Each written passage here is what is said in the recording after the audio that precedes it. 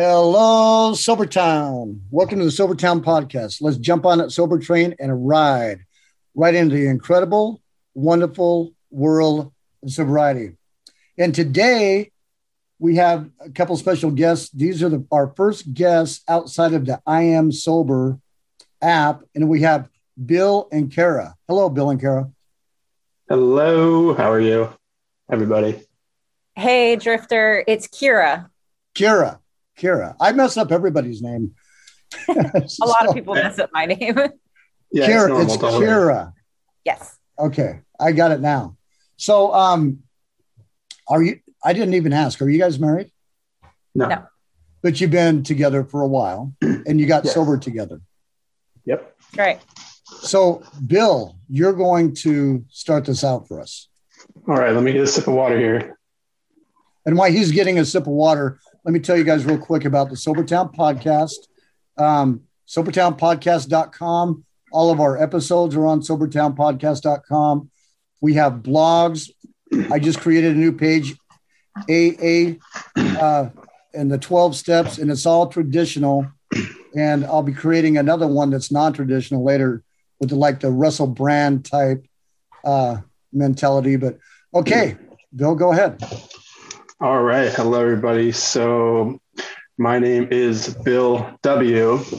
And boom. Got that one. I thought that would be a fun one. Yes, it is. So I've been sober for about 4.5 years.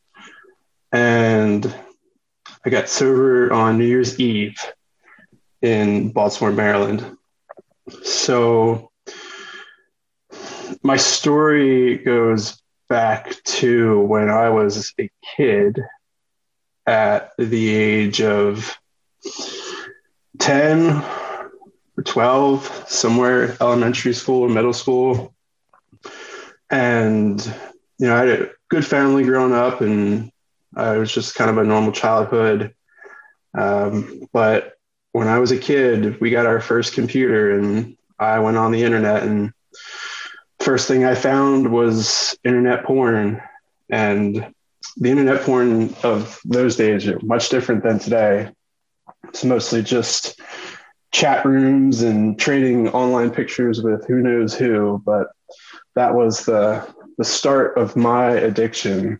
Every day I would come home and immediately just hop on the computer and jump into chat rooms and start with the pictures and the porn addiction. And I remember to this day, my neighbors, my friends, they came over one day and they saw what I was doing, and they were like, "Whoa, dude, this is not normal. Like, why are you doing this?" And as like a kid, I had no idea. I didn't realize that it wasn't normal, and what they said didn't really matter to me at that point. But I know it's strange that I still think about that today. I can still remember that situation, that scenario. So that's where my addiction started. And that was the baseline for addiction for me all the way up until 32, 31, 30, somewhere in there. So that lived with me for a really long time. And my drug and alcohol. So you basically went through your junior high school and high school year addicted to porn. Yeah, that was it. And my friends in junior high and high school, they were like normal junior high and high school kids. They would drink, and they really didn't do drugs, but they would drink. Like, we would go over to friends' houses and party in their parents' basements, and they would be the ones getting super drunk. And I would not. I was just like the sober dude. I would drive them to Wawa, which is like a convenience store on the East Coast. And I was just a sober guy. Like, I had nothing to do with it. It was just the porn. That was my thing. And I could not understand drinking because I saw what it did to my friends. And, they looked like they were having a good time, but I didn't want to do it. So yeah, I was the sober kid growing up amongst all my friends. And it wasn't until our senior year, my friend's parents went away. We threw a big party right across from the police station at his parents' house. and the house was just full of people. And I'm pretty sure that's like where my first drink was. It was a fun time. We had a great time. I didn't get like too drunk or anything, but I remember that's where it started, was the end of senior year of high school. And from there, it was just getting drunk and being crazy. I remember being in his basement after that during that summer, and everybody else would fall asleep. I'd keep drinking, or, I'd be so drunk that I couldn't go to sleep. So I'd go out for a run in the middle of the night around the neighborhood. It was strange times. And then I went to college, and I didn't really want to go to college. I didn't actually, care about college at all. I applied to like 2 colleges. One was the cool college that I wanted to go to, University of Delaware, but I did not have the grades to get into that. And the other one was Shippensburg University, and just like a state school out in the middle of nowhere. I applied to that because my friend applied there, and I was like, well, if she's going to go, I'll go. No big deal. Like, that'll be fun. We'll go together.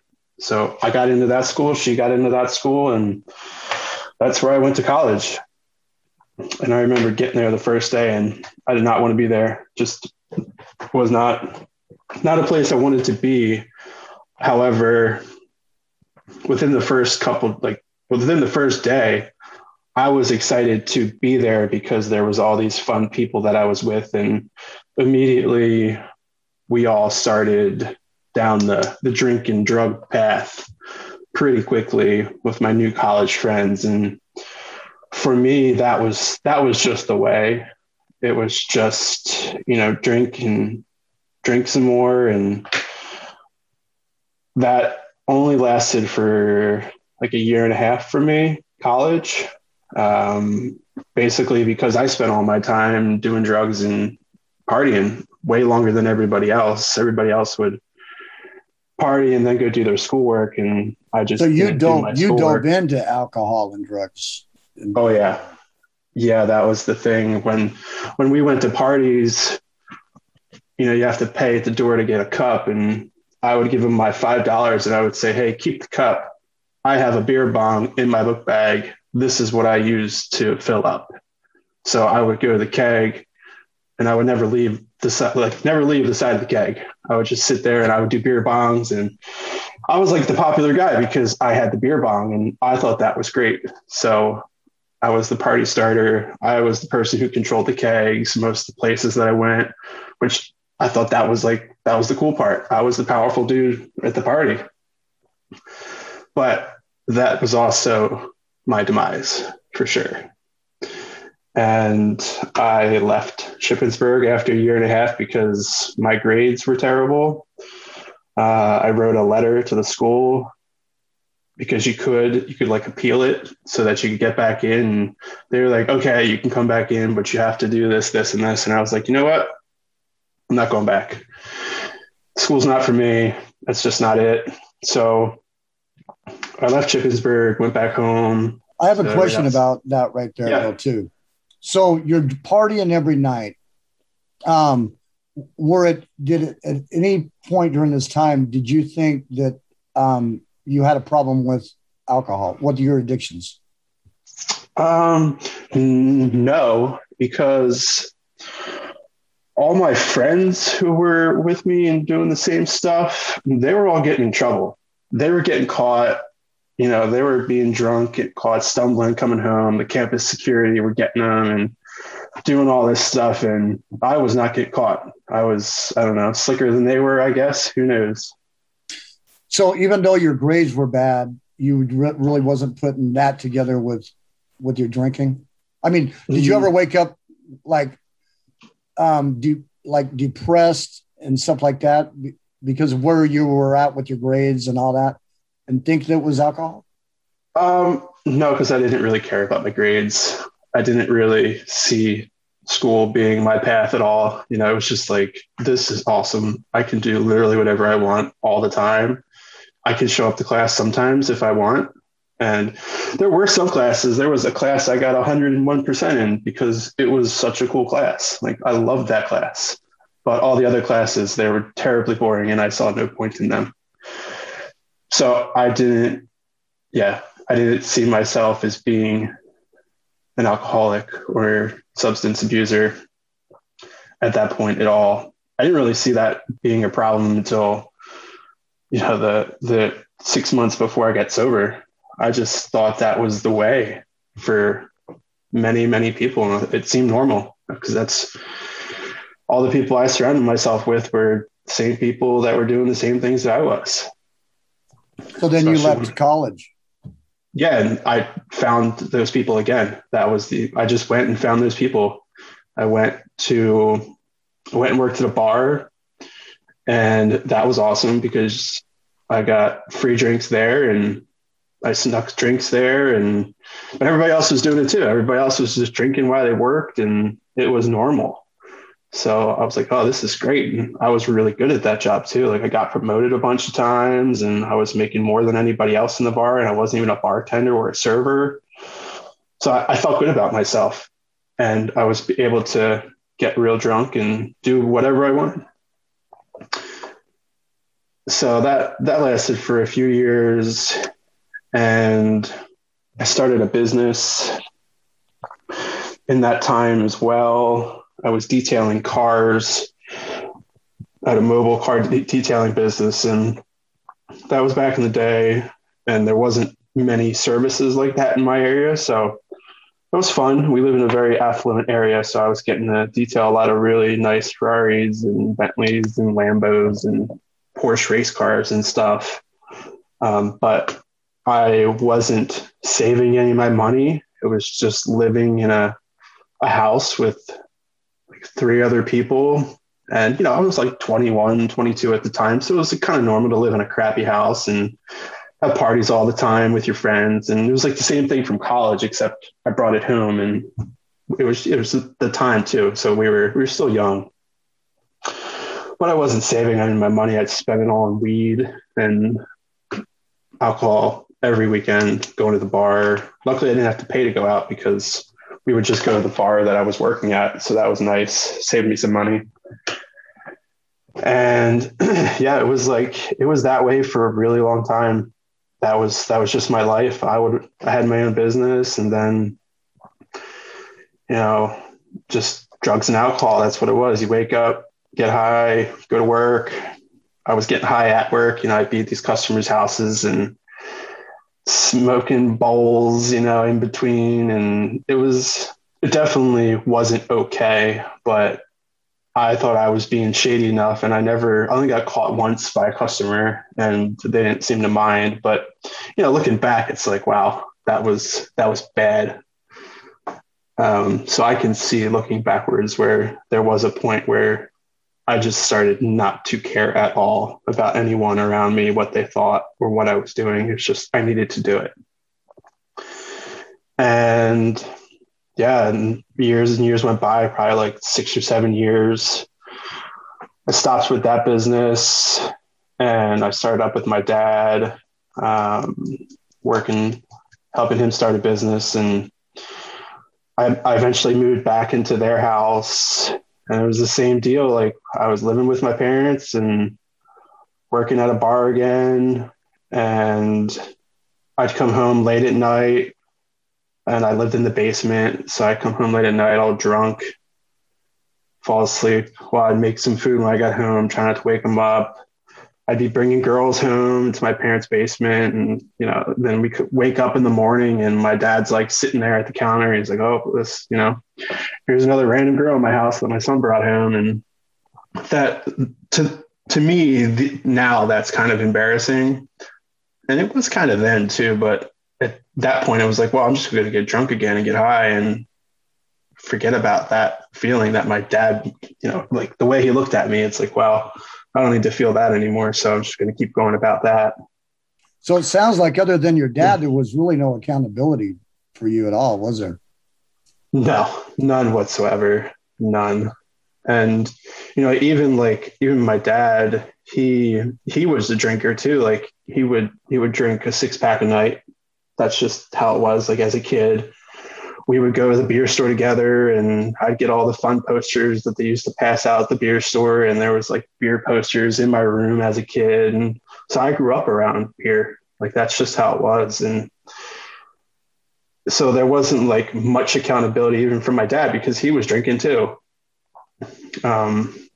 So yeah, it was a different time. I'm happy to have gotten sober from, I can't imagine being that person anymore. It's even just talking about it now, it's just bringing up feelings and little flashes of my life that have gone by and all the things that have changed since then. Like talking about my dad drinking, he doesn't drink anymore. He got sober after like a year or so of me being sober.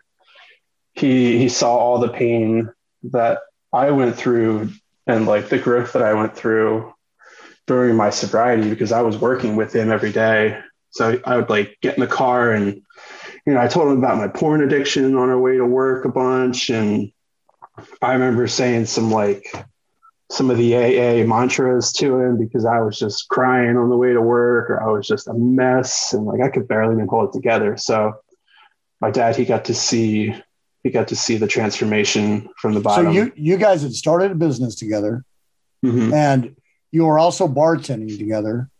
And then no, we weren't bartending together. Or not bartending together, but you were bartending and started a business together. And you were living in the basement. And then how long did that go on? Man, that was a long time ago, but probably like 3 years, maybe 4 years, something like that. Is that when you met Kira? Kira? Is it Kira? Kira. I've like the world's worst pronunciations. It's okay. Nobody ever gets it right the first 12 times. Yeah. Towards the end, that's when we met because one of my friends that I worked at the bar with, he'd sell drugs, he'd sell pot to all our friends. So him and I would just kind of hang out at his house. And Kira kind of ended up in that fold because we were climbing at a rock gym together. And that's kind of how we met. Then we all started partying together.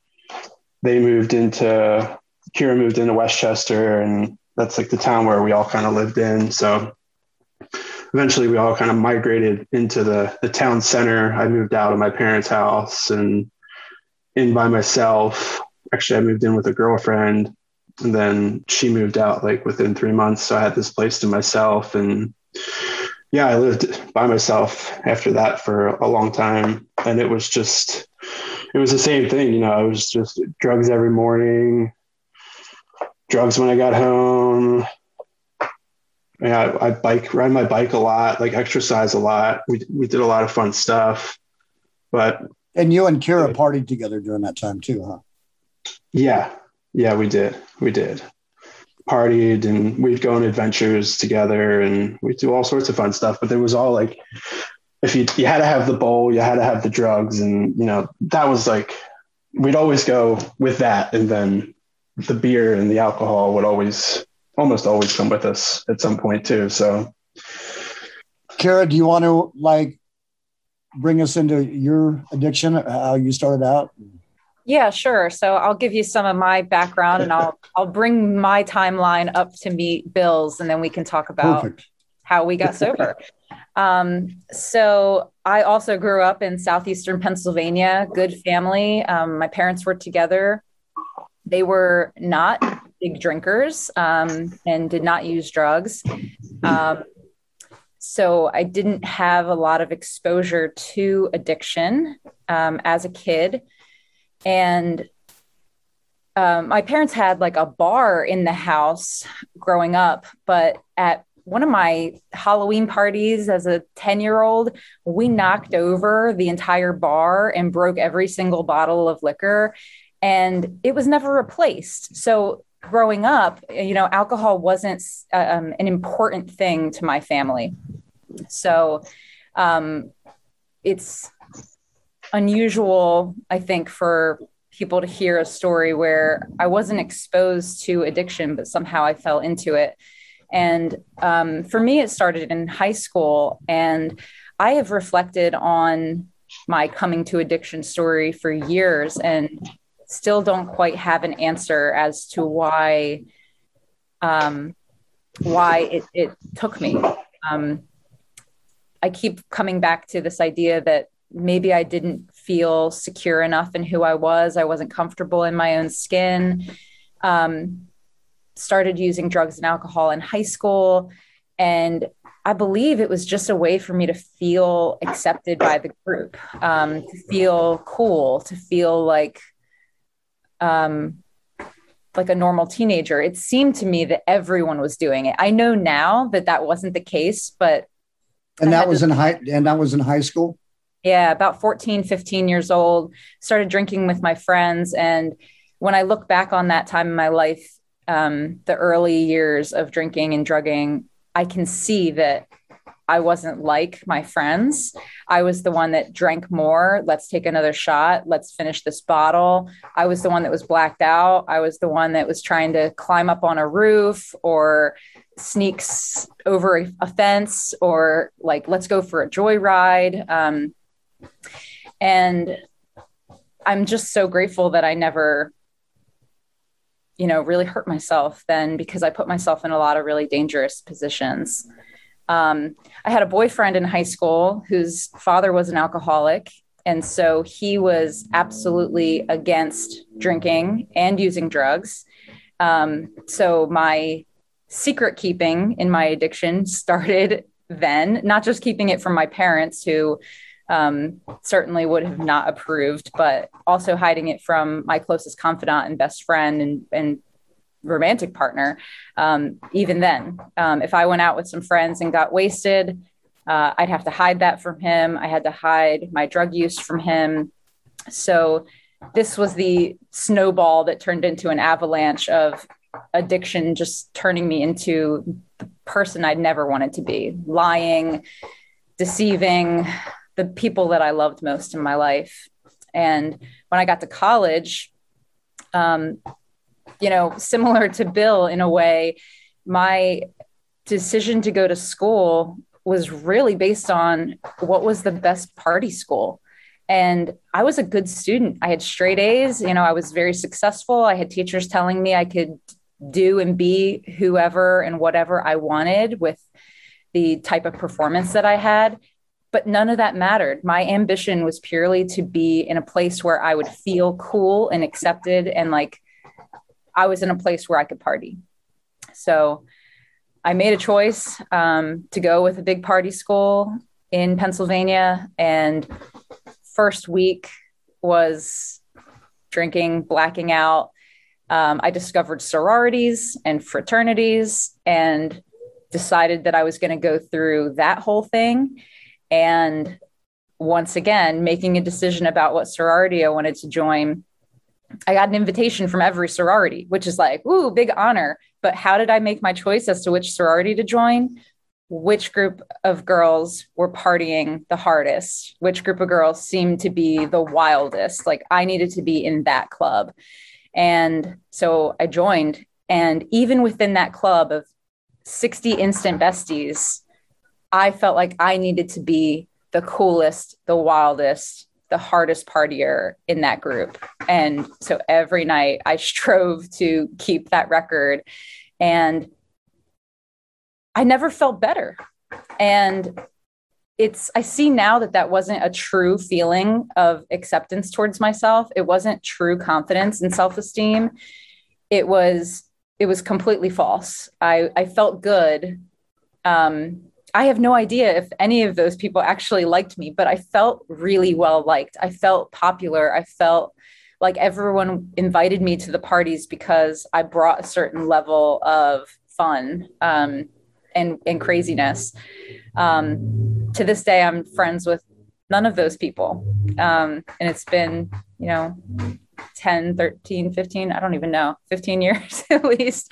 I'm 33 now. So I was 18 then when it got, really hardcore. And that was also when I started to venture out of just alcohol and weed and using whatever was at the party.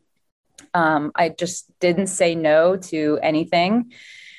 And I think that's when things started to become really problematic. I had a job and I was constantly calling out, and, my boss didn't fire me. And so it was enabling in a way. I went to class and I felt like I wasn't the only one that was still drunk. And I was making it through. So again, like, I didn't get kicked out of college. So I just kept doing it. My friends supported me. Like, I would ask you, hey, you want to go to this party tonight? And they would agree to go, even though I was the one that was really struggling. I was the one whose life was kind of falling apart, but I never hit a wall that, where I had to be responsible. So I could just keep going with it. And, when I was 18, spring of 2006, I started to realize that I had a bigger problem. And it was that I was using harder drugs, and I was starting to lose things. Like, of all things to make you feel like you might need some help, I would like lose my wallet and lose my cash and lose my favorite hat. And it was this obsession with, like, gosh, why do I keep losing literally losing my shit? That made me feel like I got a problem. I can't even keep track. I'm like completely blacking out from 9 p.m. until, 10 a.m. the next day. What was my life like? And I'm like losing my belongings. So I've got a problem here. So I went to get help for the first time. I went to an outpatient therapy center and signed a bunch of paperwork, and they made me take a drug test, P-test. And in that moment, they said, you need to go to detox. Like, we can't help you because you are completely, you're messed up right now. And I was not prepared. And this is at 18 years old. 18. Yeah. Wow. I wasn't prepared for that, but I agreed to give it a try. And so my dad actually took me back to my dorm room to clean up my dorm. And basically what that meant to me, like, I'm telling him, oh, I need to go pack a bag. Realistically, I need to go pack up all my booze and my drugs and my paraphernalia and take them to a friend's house to hold for me for this detox, because I'm going to want them again when I get back. It was insane. I wanted to get better. I really just wanted to have a handle on it. It's not that I wanted to get sober. I just wanted to be able to drink and use drugs and not lose my stuff and not lose my memory of what happened that night. So I did that. I took a bunch of my stuff to my friend's house, said, hey, I'm going to detox. I'll be back in a week. Let's party when I get out. And so I went. It was miserable. I had never known anything about DTs, the shakes, withdrawal, nausea, the spins, all of those things. But I felt them every single day for that week that I was there. And then they let me out with the expectation that I was going to go back to the outpatient. And I remember how much of a jerk I was in those group meetings. I'm a therapist now, by the way. So that is really cool. Yeah. And I work with people in addiction. So at this time, like, looking back at how I was in those group therapy sessions, oh my gosh, I was a punk. I was that person that that would drive me crazy now as a therapist, because we would go around in a circle and check in, and we would share how many days we had sober. And I would like look at my watch like a punk and say, about 30 minutes. Like, we've been here for about 30 minutes. So I'm about 30 minutes sober. And man, I was just a pain in the butt. And I feel bad for all those people who were there with me who were really trying, because I was not really trying. So I ended up eventually like quitting the outpatient therapy with no success. I think maybe I had stopped using some harder stuff. And that was satisfactory to me, because I was blacking out 1 or 2 nights a week from just alcohol instead of, 5 or 6 nights a week from whatever I was using. So you felt like you was managing. It was good enough. Yeah. Right. I wasn't like losing my wallet like every single night of the week. I was like, I had some memories of the parties I was going to. Yeah. So it was good enough. And so from 18 to about 28, for about 10 years, I just continued to drink several nights a week, black out, regret my hangovers, swear off alcohol every morning. I woke up hungover just to start drinking again later that day, smoking weed every day. And it felt manageable because I was working. I did still have wonderful relationships with my family. I was going to school. I was getting straight A's. I was getting degrees. I made it through an associate's degree, 2 bachelor's degrees, and a master's degree, all in active addiction. And it just felt like... That's just amazing. That's amazing. Blacking out a couple times a week, and that was acceptable as you did all this. I think the worst part about it was when I was in my master's program, because at that point I had decided I wanted to be a counselor, and I was starting to learn about drug and alcohol abuse and substance abuse counseling. Meanwhile, I'm sleeping about 2 or 3 hours a night because I'm partying every night and getting high before my grad classes. And I was making it through. So once again, no accountability. It just was positive reinforcement all the time. Wow, I can go out and get blackout drunk and use drugs and still come in and get the highest grade on the test or an A on my paper. And I just kept feeling like I can keep this up. I can keep this up, even though I was still having really terrible nights with really terrible consequences. I've had car crashes. I've driven drunk.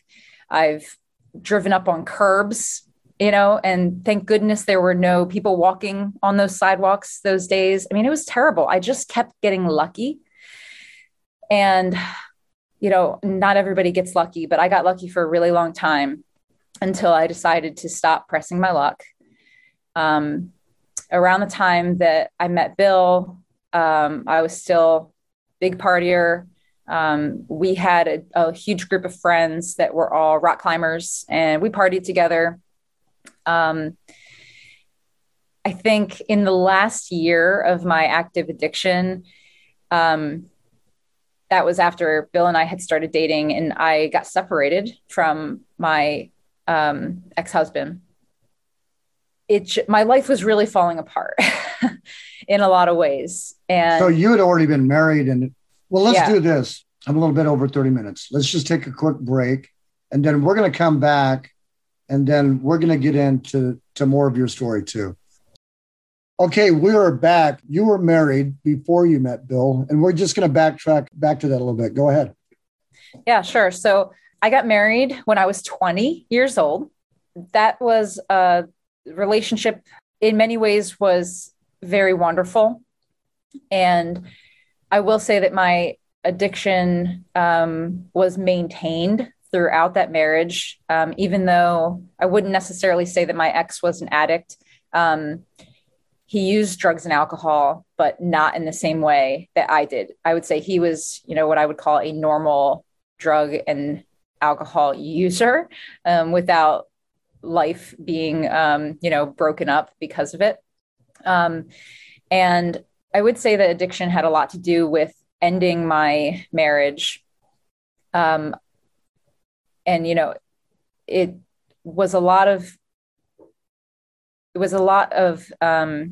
pain, I think, that I caused in that relationship because of being addicted to drugs and alcohol. And, the main thing is that when I was using, I was not being my true self. I felt like using helped me to be comfortable in my skin, but in reality, it changed me. and made me be the person that I didn't want to be. Someone who lied, someone who was deceitful, and ultimately was not a good partner.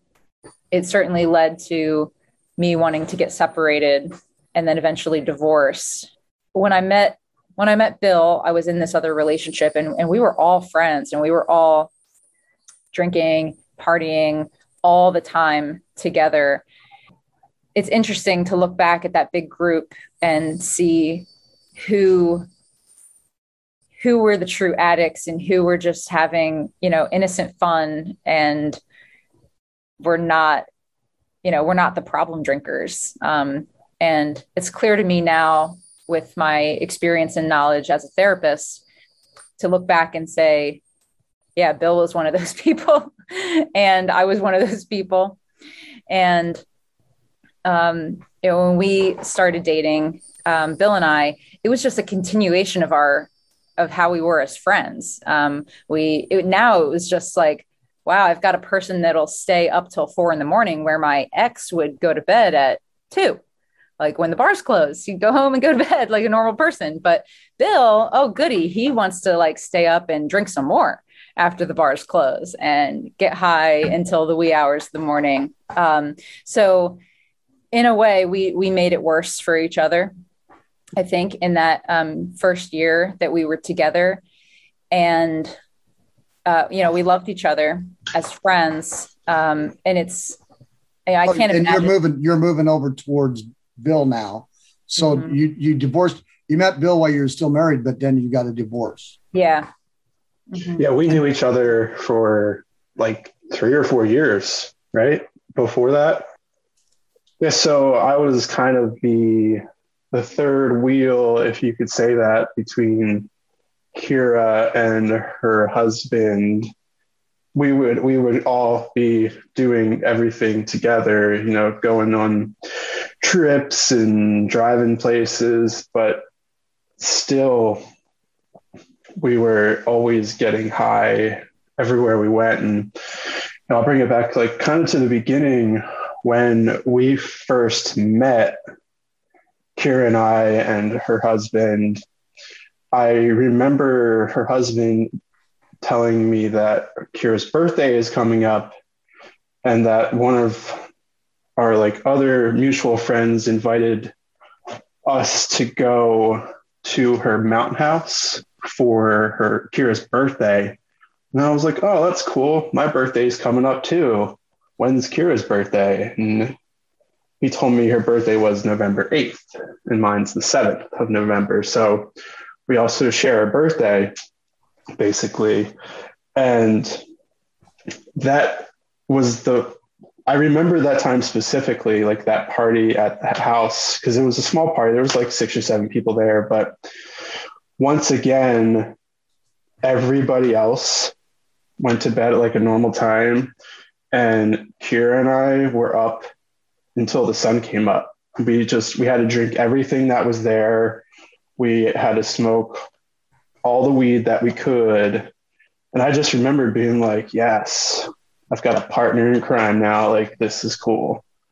And it was just like a mutual friendship, but it was like, this person gets me. We can do this together. I'd never met another person before who, when cleaning up a party, did not dump the half empty cans down the drain, but drank them. So Bill and I were the cleanup crew at every party. And at the end of the night, you go around, pick up a can, finish it. We didn't know who started it, so we finished it. And, meeting Bill sort of made me like, so oh, wow, I'm not the only one who does this gross secret thing in the middle of the night. I couldn't bear the thought of pouring alcohol down the drain. Did you shake it to make sure there were no cigarette butts? Did you ever learn to do that? Oh, I learned that after, of course, drinking out of a bottle that had spit and cigarette butts in it. But sometimes you just miss it and it just goes down the hatch and you swallow a bunch of ash. Well, I think I'll just bring us back to our first year together. And get to the point where we decided that we needed to get sober. So we were together for a year. It was just a continuation of our friendship, but yet we felt like, wow, we're with someone else who can, stay up late, party. It really could have gone off the rails, and we're really lucky that somehow we found the track to get on. In that first year, we had a couple slip ups in our relationship. I'll speak just to mine, but I know Bill had one too, which was a scenario of infidelity, I suppose. I was still really obsessed with being in like a cool crowd. And I had some like A-class friends who would go out in Philly to some, high class events and party. And I loved being invited and welcome in that. And, it was just a night of boozing, feeling really cool, feeling really in the in crowd. That night, like there was just so many things that could have gone wrong, like getting into speeding vehicles with people who were drunk, partying with a bunch of people who were unsafe, putting myself in really risky situations.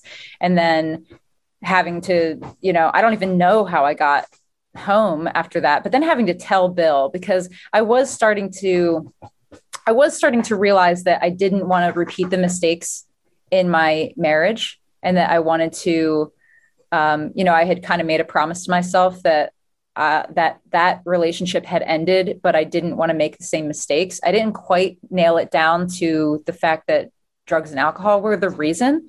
It was more, like, I'm not a good person and I need to stop making these mistakes. And then, so after that night, I had to tell Bill, which in my last relationship, I would have lied about it until maybe I got found out. But I told him, and watching him deal with that was really hard. It was at that point that I think I had started trying to make little goals for myself around my drug use and drinking. Like, I'm only going to drink one night a week.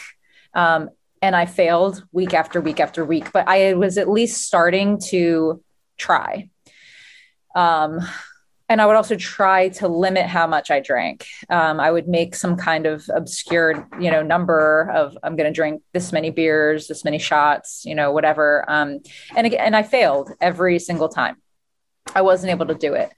And then I think we could zoom forward to when Bill decided he wanted to start seeing a therapist, and the therapist demanded that he get clean and sober before they get into a therapeutic relationship together. And I remember Bill coming home from his therapy session. Meanwhile, I am a therapist at the time, and he tells me what his therapist said. And I'm hold on. That's crazy. You're still drinking, and you're a therapist at the time too. Yeah. And you're just barely, hold it. Because we got to stop here for a minute. Because look, so moderation, you talk about, I'm sure you know a lot about moderation. So you were trying to moderate. Yeah, I was trying. As a therapist, as like an alcohol counselor therapist, or? So my first job, I was a therapist for kids, like my youngest client was 3 years old and my oldest client was 18. So at that time, I actually had 0 clients that were struggling with substance abuse. I realized later in my first month of sobriety, actually, when I applied for a job in a facility that did both mental health and substance abuse, I was a month sober when I first started working there. And I realized in the first day that there was no way I would have ever been able to have done that job if I was still in active addiction, because my very first client was a young girl with substance abuse issues. And her life was so different than mine. But when she started talking about her using, I was like, wow. And I was a month sober, but wow. I was like, wow, I am so glad that I am just a month ahead of this little girl. Really. And that, and she helped me in a lot of ways maintain my sobriety in that very, beginning stage, because And now I was responsible. I was the therapist. I was supposed to be helping this little precious little girl, start her life in a safe and healthy way. And yeah, there's no way that you could do that in active addiction. Yeah. Well, Bill came home from his appointment with his therapist and said, this is what he said, that I need to get clean and sober before he can start treating me. And I felt offended. I felt like, who is this guy? How can he tell you how to live your life? How can he, I was just so judgmental. But I supported Bill and I wanted him to get the help that he needed. I'm definitely in support of anybody getting therapy who needs it. So I encouraged him, I gave him my blessing of yeah, go back. And I tried to kind of swallow my judgment. But in the weeks following that, and you probably, Bill, you probably had a couple more sessions with him. So it was just sort of solidifying this need to get clean and sober. Yeah, for sure. Yeah, it was the first meeting, it was with him. It was all right, go do this, go get sober. And I was like, I don't even know what that means. How would one even get sober? What do those words mean? I never thought about that in my life. And he said, what did he say? I think he said, I'm speaking at a meeting tonight. And I was like, I don't understand what you're saying, speaking at a meeting.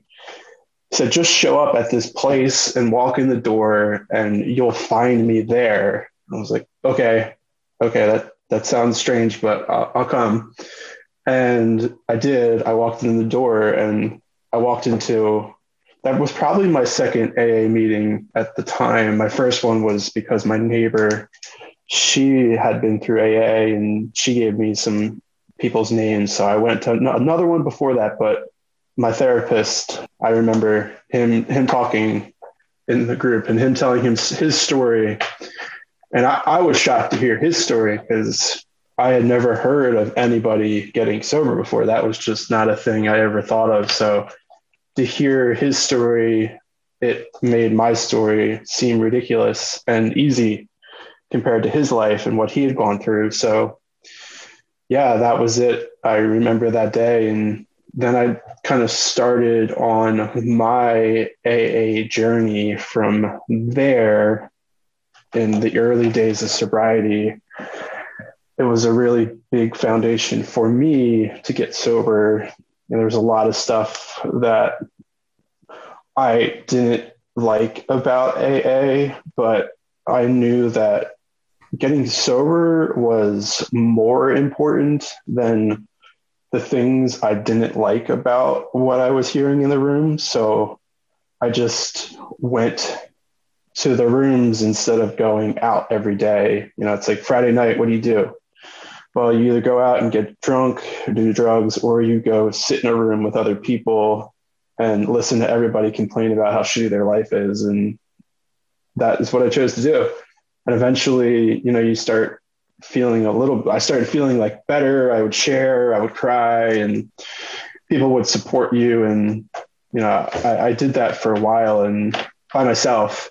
And Kira, she did not like that in the beginning. She's definitely had some judgments, and I did too. But I was swallowing those judgments because it was my life, and it definitely caused some hard parts of our relationship in the beginning of our sobriety journey. Well, I think my timeline's a little messed up. Yeah. I think it is too.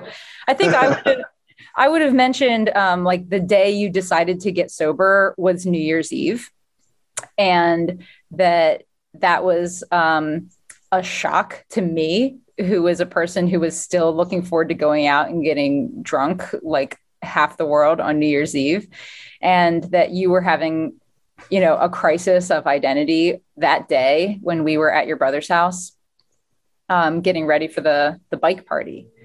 And that the next day I decided, out of pure friendship and love and solidarity, that I would be sober with you too, for and at that point, when I had made that statement and commitment, it was like there was no long-term commitment. It was purely like, I will stand in sober solidarity with you while you get through your struggle.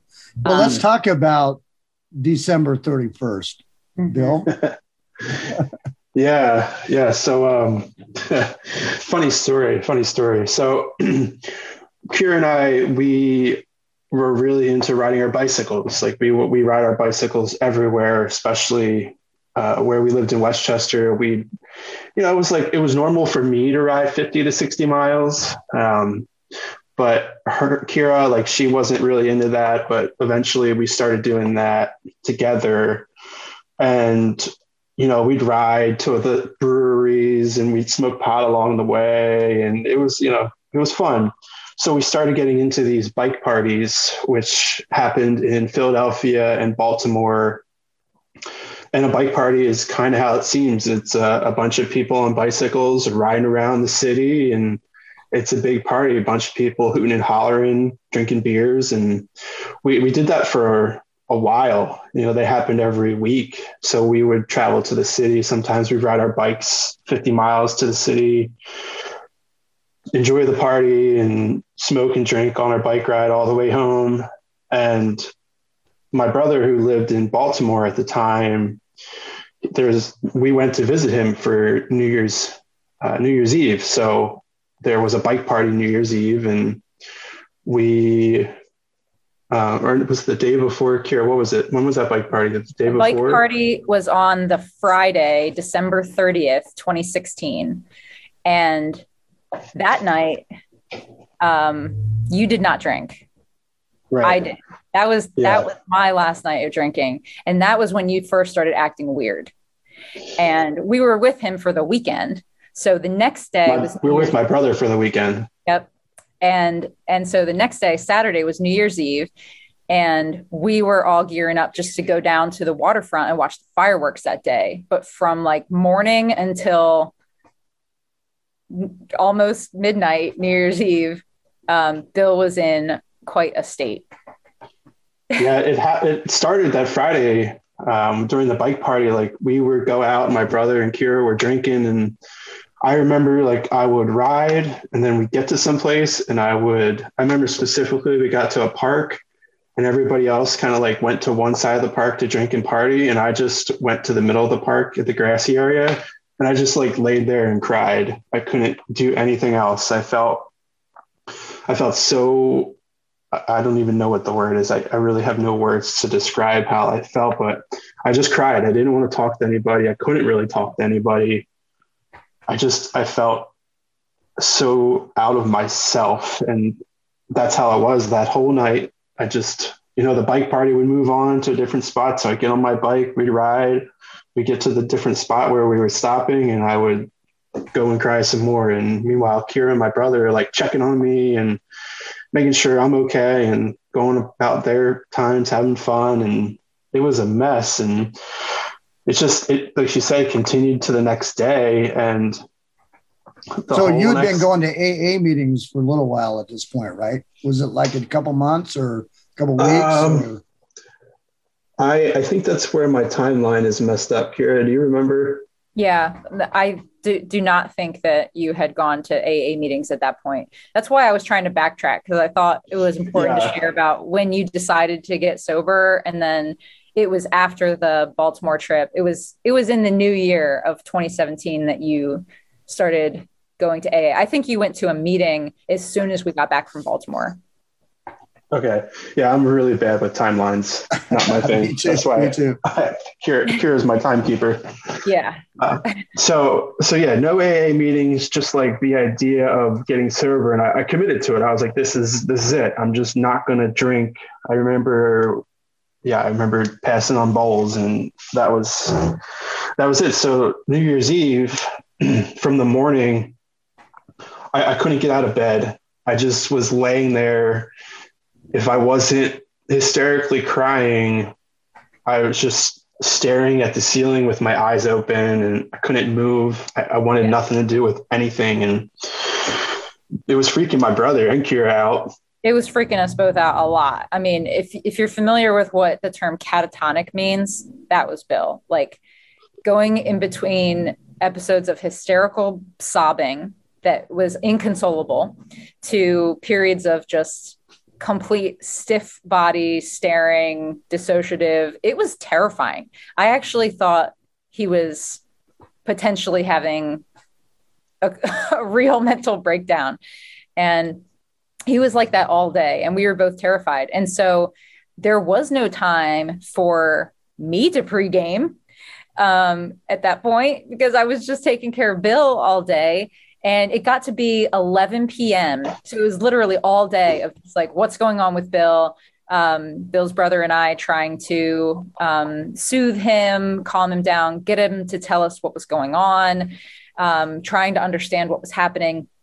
And around 11 p.m., Bill's brother, Tommy, was like, I got to go because he had a new girlfriend at the time and they had New Year's plans. And he's like, Tommy looked at me and was like, Kira, can you handle this? Like, I gotta go. Like we've been doing this all day. And you guys can just stay here if you want, but like I got plans with my new girlfriend. Like we're going out for New Year's Eve.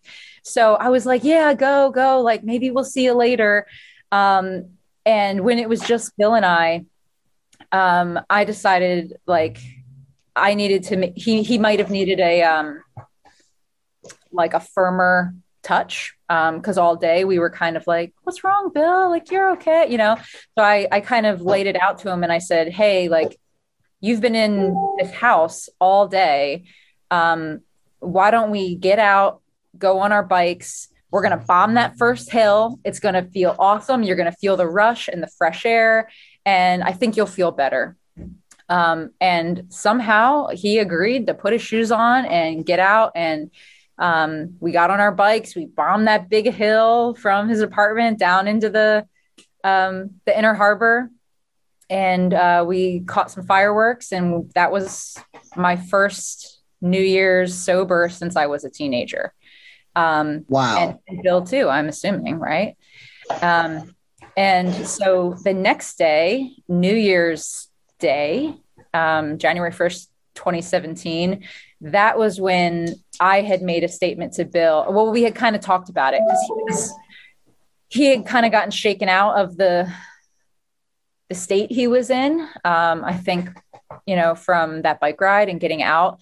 So the next day he talked about it and he said, I think I'm going to be sober. And at that point I had said to him, okay, I'll be sober with you. But that was when, I wasn't really making a long-term commitment. It was just I'll help you out. I'll be sober with you for like a little bit or whatever.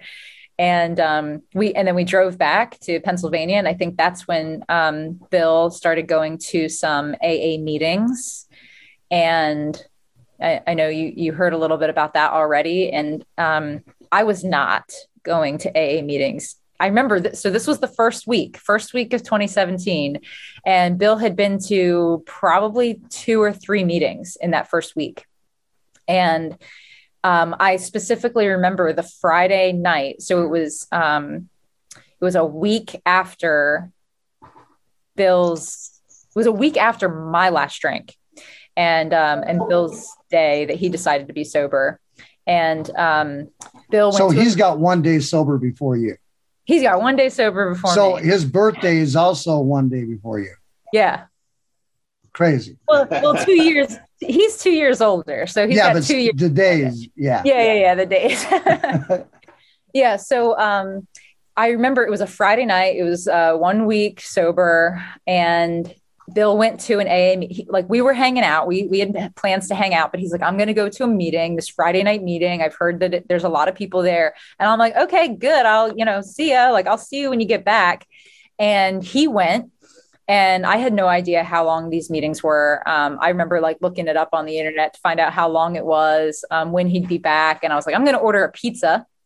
And so when he got back, the pizza was there and we sat on the couch with the pizza between us. And he was telling me a little bit about how the meeting went and something that somebody had shared that struck him in a way about his identity being wrapped up in being someone who drinks. And while he was telling me about this revelation that he had in the meeting, I had like a bite of pizza in my mouth. Like I was enjoying it, like feeling good, no problems with a bite of pizza in my mouth.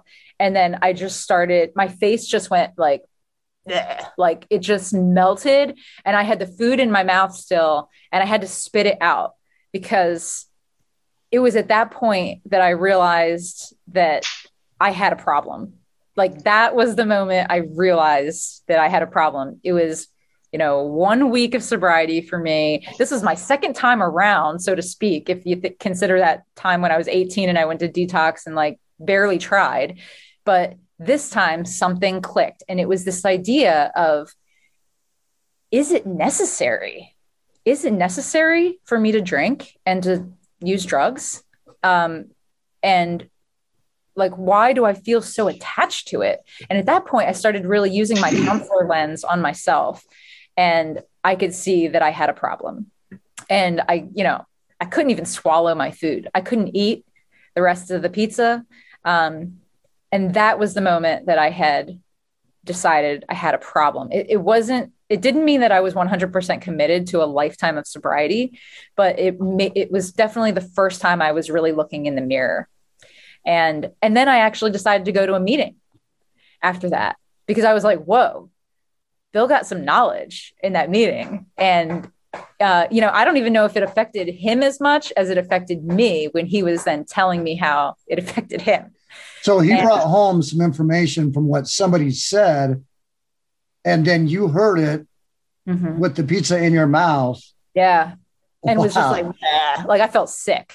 I felt I could not chew.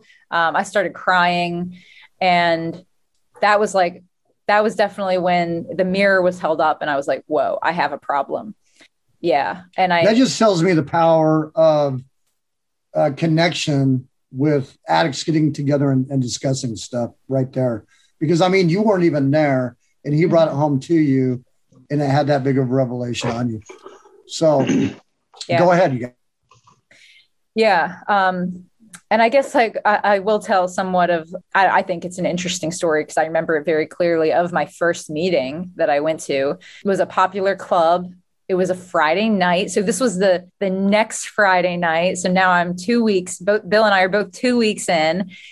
I decided that like Friday night was probably my biggest trigger to drink, because it was starting off the weekend. And, the thing that I did was go to the bar, go out to parties, go out to clubs. And so it was, second Friday in, and I decided it would not be a good idea if I was going to try to stay sober to be home. And Bill was planning on going to a meeting anyway. So I was like, all right, I'm going to come with you.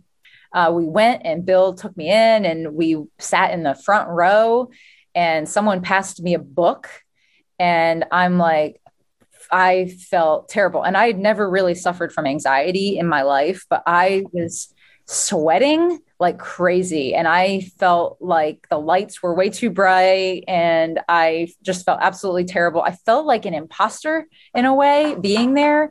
And we started out, and somebody said to open the book to a certain page, and I was holding the book in my lap, and my heart was just pounding.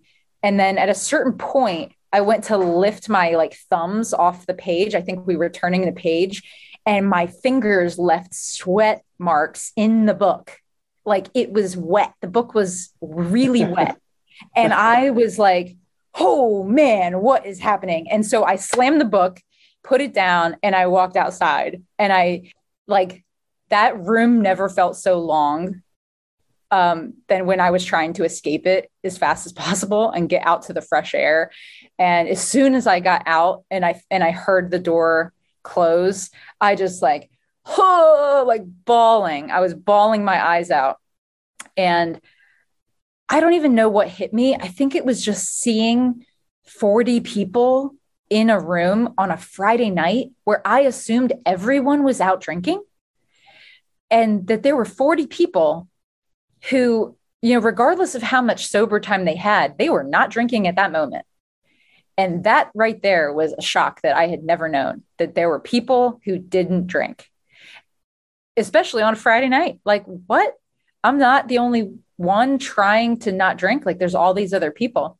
And I got myself to stop crying, and I eventually went back in and I got to hear a few stories. And um, yeah, it just was really helpful in the beginning to know that I wasn't alone. And I think, one of the biggest things that I believe now as a sober person is that the idea of sobriety really needs to be talked about a lot more. It's not a stigma, and keeping it in the dark is just keeping a lot more people in addiction. And so if you're sober and you're living a sober life and you're happy, or even if you're struggling in it, just tell people about it, because there might be someone else who's wondering if it's possible for them. So for me, yeah, just seeing that there were other people that were trying to live a sober life really helped me feel like I could do it myself. That room was almost like a lighthouse, wasn't it? Where you could see like your life had been this, a storm, basically. I mean, detoxing at 18 years old, a failed marriage with your alcohol. And then all of a sudden you go into this meeting, you're leaving friggin' wet prints on a book. That was a lot of anxiety, wasn't it?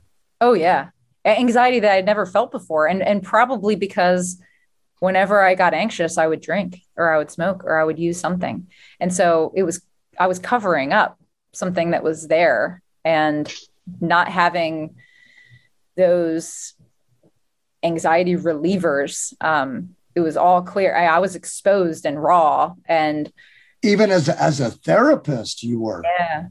Yeah. Right. Well, I'm a much better therapist now that I know. Are. Mm-hmm. Let's take it, man. 30 minutes can just fly by, can't it?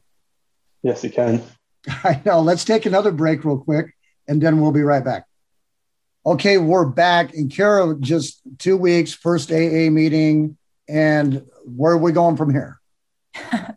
Well, I'd love to tell you about the job that really made me into the great counselor that I am today, and working with people in addiction. And that all started with an invitation to go to an open house. And believe it or not, this was Bill's old therapist who told him about the open house. And he knew I was a counselor, and that I might want to go check out this open house. And so when I showed up that day, I kind of fell in love with the place. And I remember finding the director of the program and saying, can I get a job here? Like out of nowhere, she had no idea who I was. And, she was super busy. She's hosting this big open house, and she kind of brushed me off and just said, send me your resume. Like, I'm really busy.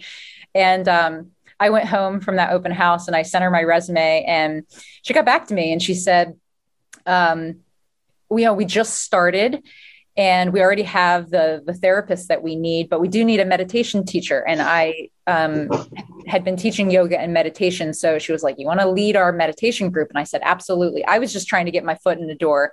And so she did want to set up an interview with me. And I was about a month sober, and I went in for this interview. And I remember the first question being something like, so tell me about yourself. And in my, complete insanity is what it felt at the moment, the first thing that I spit out was, well, I'm a month sober. And immediately I was like, no, why would I say that in an interview? Why would that be the first thing that I say about myself?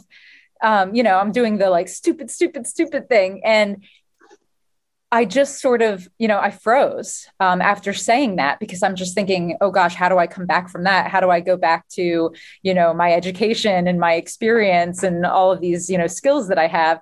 And, believe it or not, I was shocked by the response. And that was, oh, really? I'm 8 years sober myself. And that's great. And I was like, what? This is actually acceptable. And she also just offered to help me in any way.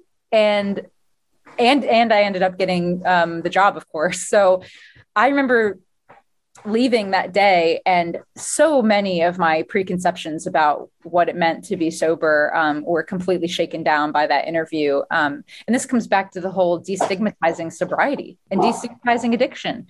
In the fact that I was able to share in a job interview something that was so vulnerable and what I thought was so embarrassing and so shameful, and for it to be accepted by the interviewer as not only like something that's totally fine for this job, and that it's something that, you know, I would get support in, but also that it would be an asset to me in the job.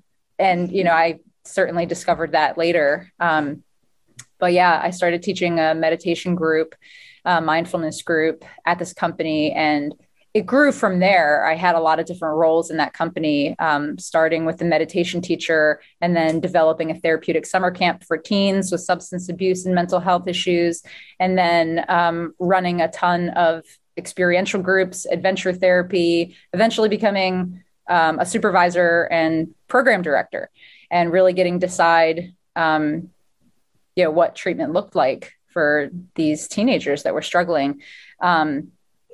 And yeah. Don't forget to talk about the therapeutic chickens. Oh yeah. I also developed a therapeutic chicken program. And that was really awesome. And, you know, it was really helpful for the kids in our program to just have a project that they could work on and be a So is this an inpatient program for kids? It was a partial hospitalization program. So the kids did not stay overnight, but they came every day, Monday through Friday, from 9 a.m. to sometimes 9 p.m. And these were kids with addiction? Yeah, substance abuse and mental health. So we were about 50-50. In my experience, one thing that I've learned is that 50% that came in as purely substance abuse, the reality was that they were suffering with a lot of mental health issues as well. And the substance abuse was just a symptom. I'm finding that out at 58 years old. So I'm glad that you can teach kids this to help them out of it. So where are you at all this time, Bill W? Where am I at? Going to meetings, riding my bike. Are you guys like excited talking to each other while you're while all this is unfolding? Yeah, it's a really exciting and terrifying time all in the same. Kira moved into Westchester at this point, and she had been like looking for a house or an apartment for a while. And the only apartment she found was like literally right behind my apartment. So we were neighbors and dating at that point. So that was really an interesting step in sobriety. Was, you know, we weren't living together yet, but we lived right next to each other, like 100 feet from each other, it was cool. For me, especially because all my relationships, most of them had really been shallow, I guess, in the past, because there was so much addiction, you know, with the drugs and alcohol, but also like the porn addiction that really morphed me into someone that didn't understand what an actual relationship should be. So, you know, there was just a lot of sexualizing women and not actually treating women like a person. So throughout my years, like I was terrified of, and I had no idea about how to actually like live with someone. So when Kira and I started getting closer and closer, you know, I knew the time was coming where we were going to move in together, and this was a good step for me to be closer to her, but not, you know, I could still get my space. So that was good. And I say that, but when like I think about it, I still spent 90% of my time in her apartment, while I paid for rent in my apartment just a little bit down the road from hers. So Yeah, it was an exciting time. It really was. It was a whole new world, just uncovering things every day, getting involved in the community. We kind of talked briefly about the therapeutic chickens that she had at her work. And this was something that she developed as a kind of a dream and sort of I'm going to say a joke, but it wasn't like a joke because that's what she wanted to do. She wanted to build a chicken coop at her work, and she kind of like threw it at her boss in the group that she worked with. And they were like, yeah, that sounds great. Go do it. Go build a chicken coop. And she had like somebody else all lined up to build this chicken coop, but at the last minute, that person backed out. So I have a background in construction, and it just came down to like my dad and myself and Kira. We built this chicken coop, and we also enlisted local friends in recovery to help us build it. So I think that part was really special. So the idea was initially designed to be a experiential project for the kids in the camp, and in which it very much was a part of that. But the heavy construction could not be done by the kids in the camp that I was running. So I needed help, and I got Bill and his dad to help me with blueprinting and design. And then when it came down to setting up electric, we had a friend in recovery who's an electrician. When it came to just needing people to do some heavy lifting, we had a bunch of people in recovery that we called up, and it was just amazing that this project was built by people in recovery. And then, of course, the kids in the camp came in and they did the minor construction, building a ladder for the chickens and painting and priming and, eventually actually taking care of the chickens themselves. But yeah, this project was built completely out of people in recovery needing some service to do. Wow, this is just so cool. And then how long are you guys into your recovery when all this? Yeah, a year or two, I'm guessing. Because the chicken coop actually took a fair amount of time to build it. It was not a small chicken coop. It's not like you're going to go to not if it has electricity. No. This thing was like at the front, it was 10 feet high. It was like 12 to 15 feet long. Oh, it's friggin' condos for chickens as well. Yeah. This thing was huge. It had like this whole enclosed back run. Eventually we ended up building. It was crazy. I mean, it was like a $7,000 chicken coop. When you guys are you're about a year and a half into sobriety, are you able to, like, at this time, look back and see how your addiction has consumed you before and you weren't living? And now, I mean, you're in your community giving back. Your lives are like totally different from where they were when you would just like bike together and stuff, but now you're really giving back. Did you notice that? Oh yeah. And we were, we were still doing our bike rides, but we were biking to meetings, and we were finding meetings that were farther and farther away just so that we could bike to them. And then we started to make friends with other people who rode their bikes, because let's face it, a lot of people in recovery don't have a license for various reasons, and they ride bikes. So we started to become friends with all those people who rode bikes. And I started a ride to recovery group, and we would meet together every week at a certain time, and we would ride 10 to 15 miles, and then we would end up at a meeting together. And it was just awesome. That was when we really first started to combine the things that we've always loved and the things that were our passions and our hobbies and interests with recovery life. So, which brings us kind of in a way to, you guys found out about Sobertown through my wife, right? Yeah. Yeah, we did. We were, I was in a group in a Facebook group, giving back to the community in there and trying to help people who are sober and who aren't happy. That happens a lot, where you get sober and then you have no idea what to do with yourself. And we have a business where that is what we are helping people do, is we're helping them transition from drugs and alcohol as their hobby per se, their life, into finding out what it is that they want to do, like who they actually want to become as a person, like regardless of sobriety or not, like who you want to become, what do you want to do, how do you want people to see you, what do you want to do on the weekends, what makes you happy, what are your goals, what are your dreams, and that's how I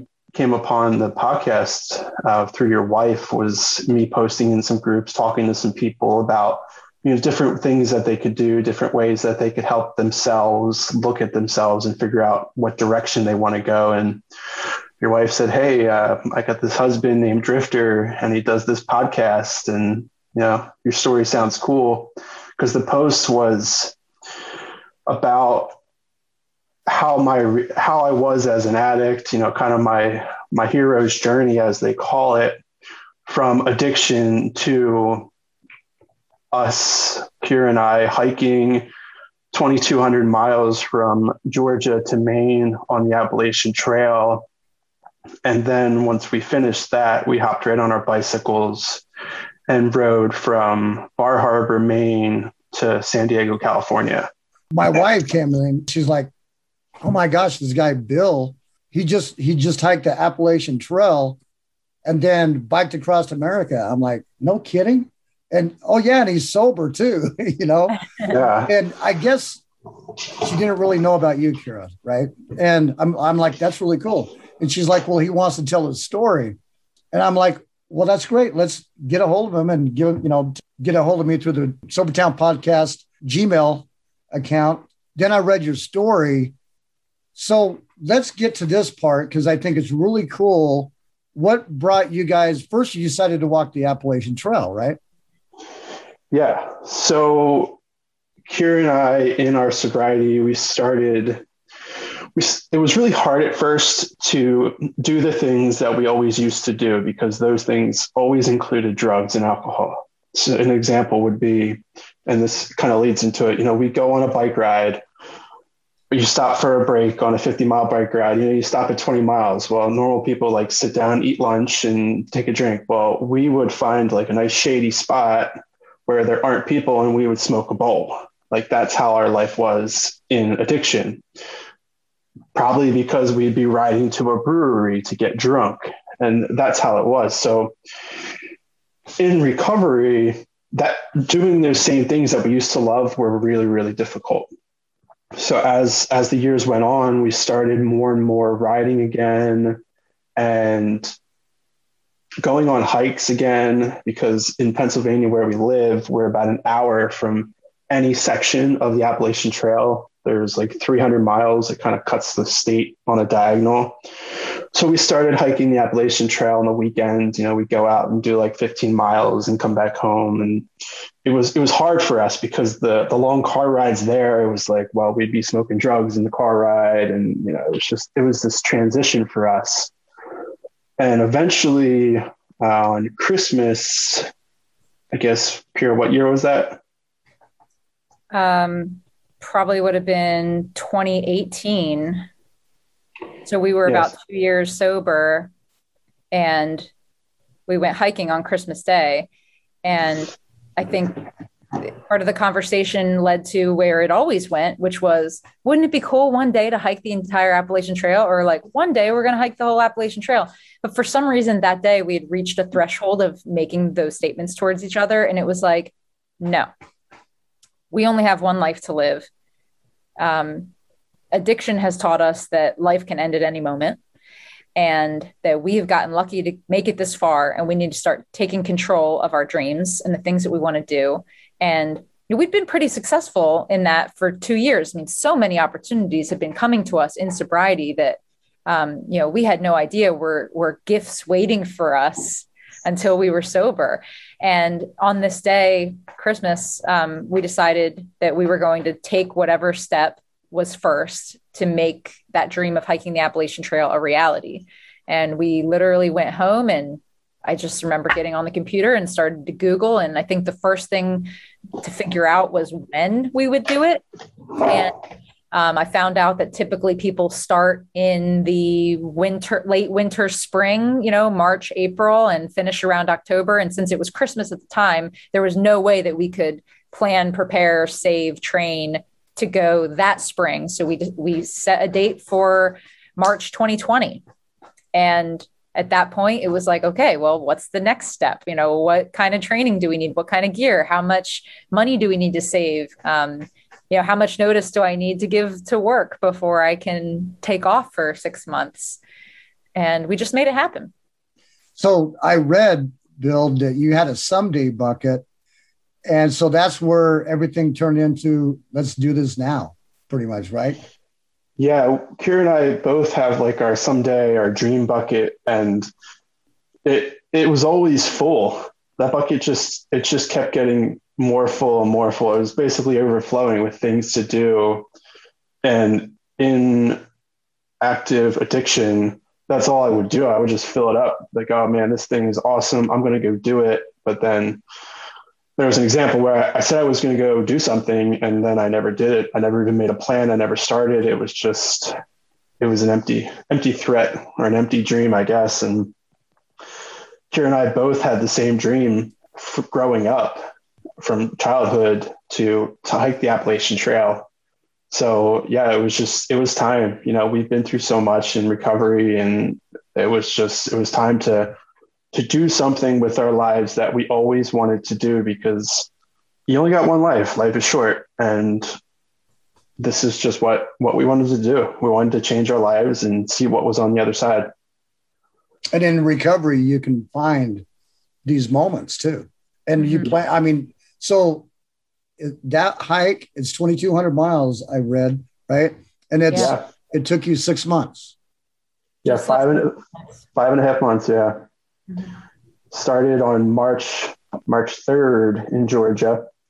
We got a plane from Philadelphia down to Atlanta, and then we got on a train, and then we walked from the train station to an REI, and then somebody picked us up and they drove us to the start of the trail on March 3rd, March 4th. And we were in the airports, and you'd see some people wearing masks, and we were like, wow, why are people wearing masks? This is not necessary, because COVID it was barely a thing in the beginning of March 2020. So we got on the trail, and that was it. Our lives were packed up. Our apartment that we lived in, our house that we lived in, our lease was up. So we put everything we had in one of those storage pods. So all of our belongings were in a storage pod tucked away somewhere, and everything we had for the next 6 months was in our backpacks. Wow. As COVID was beginning. Yeah, a week into our hike was when everything started closing down. That first week we had our cell phones off, airplane mode. We weren't really sure about like how much battery use we could have. And we really just wanted to disconnect. That's part of what the hike was all about. And so we weren't checking the news, checking messages for that first week. And then our first resupply in a town off the trail, turn on the phone, turn on the news. And we were like, what is happening? Everything was closing down. The company that I'd worked for had closed, and they were trying to switch to virtual. My mom and my sister are both in medical care. And so they were talking about what that was like. And, wow, it was really dumped on us really fast. And a lot of people left the trail to go home. But since our home was the greater Philadelphia area, it was a pretty dangerous place in early COVID. We spent a few days to deliberate whether or not we should go home or not. And we decided that since we don't have a place to go back to, leaving, taking public transportation, and then trying to find an apartment in the midst of a quarantine was not the best decision. And we decided to keep going. And, we were isolated in the woods and the mountains anyway. So it worked out for us. That's definitely social distancing. Oh, for sure. There were days we didn't see another person. So. Yeah. So 6 months out there, I'm sure that there's just innumerable amount of adventures that you had out there too, where somebody came on somebody and they had beer, were setting up a campsite and had their beer and stuff?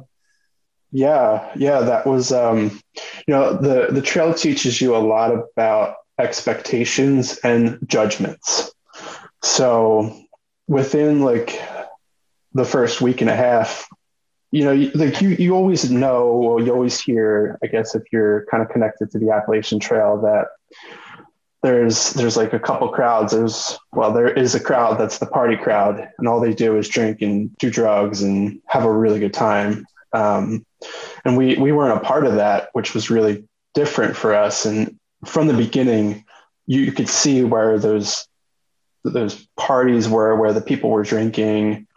But I remember specifically when we walked out of Hot Springs, North Carolina, we got to our campsite and we set up. We were kind of there early. Nobody was really set up. There was like maybe a few people there so far. And this one individual, he set up his tent next to us, and all I hear is clanging of bottles. And I'm like, what is that noise? We're like 15 miles from a road or anything, and go outside the tent, see what's up. He's got a case of Corona.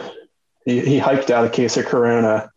And I just remember thinking how that would have been us. Like, we would have loaded up in the town on the beers that we could find, because as an addict, I loved drinking all the fancy beers from all the different local breweries and all the different towns. So like, that would have been me. I would have had a backpack full of liquid, and it wouldn't have been to hydrate. It would have been to get drunk. And seeing him was really, it made me very happy that we weren't being controlled by that need to get drunk. And because that would suck, a case of Corona, even a 12-pack of Corona, that's got to weigh 6 or 7 pounds. And I don't want to carry 6 or 7 pounds on my back unless I have to. Right. You have to plan what you're going to be putting on your back to carry it from one town to the next, wherever you're going to resupply, basically, right? Yeah. And then you got to carry those empty beer bottles out with you too. So they just don't go away. You have to bring them to a trash can. So, that was really interesting, like seeing that person. And I was very grateful to be able to reflect on him as we were as sober people. But the expectation or the judgment, I guess, was like, wow, this person is definitely a drunk. They probably got drinking problems. And, you pass that judgment on people, at least I was. And judgments are dangerous things, because you could be missing out on someone great just because you think you know them. And as it turns out, after, thousands of miles with being near this person, we became really good friends with them. And sure, like him and his friends, they like to drink and all, but like, that was just who they were. That was the part of life they were in at that time during the trail. And that was fine. They never bothered us. Like, they were chill. They were fun. They were great hikers. They were great friends. And I'll always remember like those moments with them, even when they were drinking, like whatever, that was just who they were. That's a big part too, because there's a lot of individuals afraid to go into social settings where there's alcohol involved. And here you guys are on the Appalachian Trail. You're sober, and it was okay that somebody was over there doing their own thing and you didn't have to participate. You can continue to do your own thing. I think that's just badass. And that hopefully some other people can learn from that. Yeah, it's kind of a beautiful thing, because you get a look at them having fun, whether or not they're like an addict, they have a problem or whatever. You get a look at them and they're having fun. And I'm just grateful to be able to like interact with them, as long as they're not belligerent. If they're belligerent, you just walk away, because nobody wants to be around that type of person. But they're funny. People are funny, whether they're drunk or not. Like, and they're just people. That's what it comes down to. You're right. And Dan, that's an opportunity also for those of us in recovery to be, and we've talked a lot about this, Elaine and Dismiss brought it up, about being a lighthouse, because there could be somebody that's further on in their addiction where it's an issue, and they're seeing you two sober doing this Appalachian Trail, and they're like, wow, how are they doing? Because you guys didn't even know that it was possible to do things sober, and then somebody else gets to see you guys sober through this. So you guys get all the way to the end of the Appalachian Trail, and what did you decide to do then? Well, it happened like, I don't know, probably like halfway through the Appalachian Trail, or the AT as it's known. We like to go big or go home, hence our addictions and drinking all the beers and all that good stuff. But we were like, well, what can make this crazier? What can make this trip even better? And we decided to empty out our biggest dreams on our bucket list. And we decided to, when we were done the Appalachian Trail, we were going to ride our bikes from Bar Harbor, Maine. The Appalachian Trail ends in Maine, Bar Harbor's in Maine. You know, they're probably a couple 100 miles away from each other. But we're going to ride our bikes from Maine all the way to San Diego, California when we finished.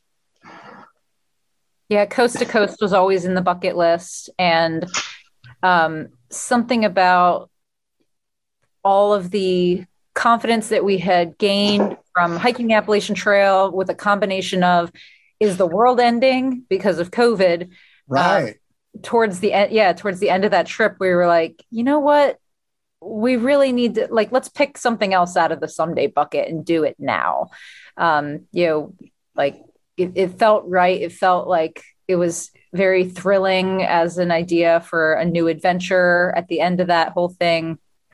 And yeah, we decided to go for it, and it was super awesome.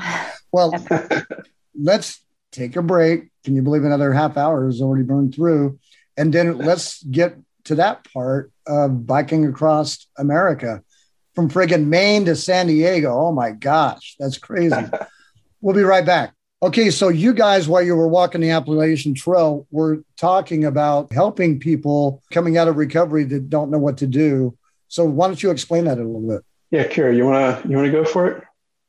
Sure. Well, having 2,200 miles to walk and talk and think about things, it's amazing what kind of creativity opens up and how many ideas that you have. And in addition to that, the people that we meet, it was very clear how many people were struggling in their lives that were on the trail and that use the trail as a source of healing and self-discovery. So initially we had this idea that we wanted to help other people complete their dream of hiking the Appalachian Trail. And, we sort of mold that idea around during that trip and during our bike ride across the country. But then we started to realize that was a dream that both Bill and I shared, but that it's very specific. And that while there are lots of people who dream to through hike the Appalachian Trail, people have all kinds of dreams. And in recovery, the thing that we wanted to focus on was helping people become the next best version of themselves as a sober person, whether that means rediscovering who you were before that you lost in your addiction, or uncovering someone that you've never even met because your addiction has been a part of who you were for so long. So that's what we're doing now, is we're helping adults in recovery uncover what they want out of their life, who they want to be. So beyond just getting sober, like really living a successful life in recovery. And we've met so many people since we've been sober who really struggle with that. And we've been very fortunate to have had a lot of success in discovering who we want to be and living our best lives and living out our bucket list. And so we really want to help other people. We meet people all the time who say, oh, I wish I could be like you. I wish I could do what you do. And I just want to reach out and say, you can. And the idea for this business is really about finding a way that we can help people not only see that they can live the life that they want as a sober person, but help them be accountable on the way. And then you have all the qualifications with your education to help these people too, which is just really cool. Yeah. So I'm a licensed professional therapist and also a clinical adventure therapist, a yoga and meditation teacher, and I've been counseling people in addiction since I was 1 month sober. So 4 years and 6 months. Bill, you can't get away with shit, huh? No, You try, yeah, you try to do. Your mind goes somewhere a little bit funny. She's like, "Get on the couch." Bill's pretty much a therapist by proxy now. I don't know if the law would recognize him, but he has all the language and all the tools. And, if you didn't know it, you'd assume he was a therapist too, because he's just so knowledgeable. And I think I'm a pretty good trainer. So. Right. And it probably started right there with that chicken coop, huh? Yeah, that's when he really got involved in my work because I needed his help with that. And then he got to be there. There were a few days that I even brought him in to help me with some of my groups with the teens.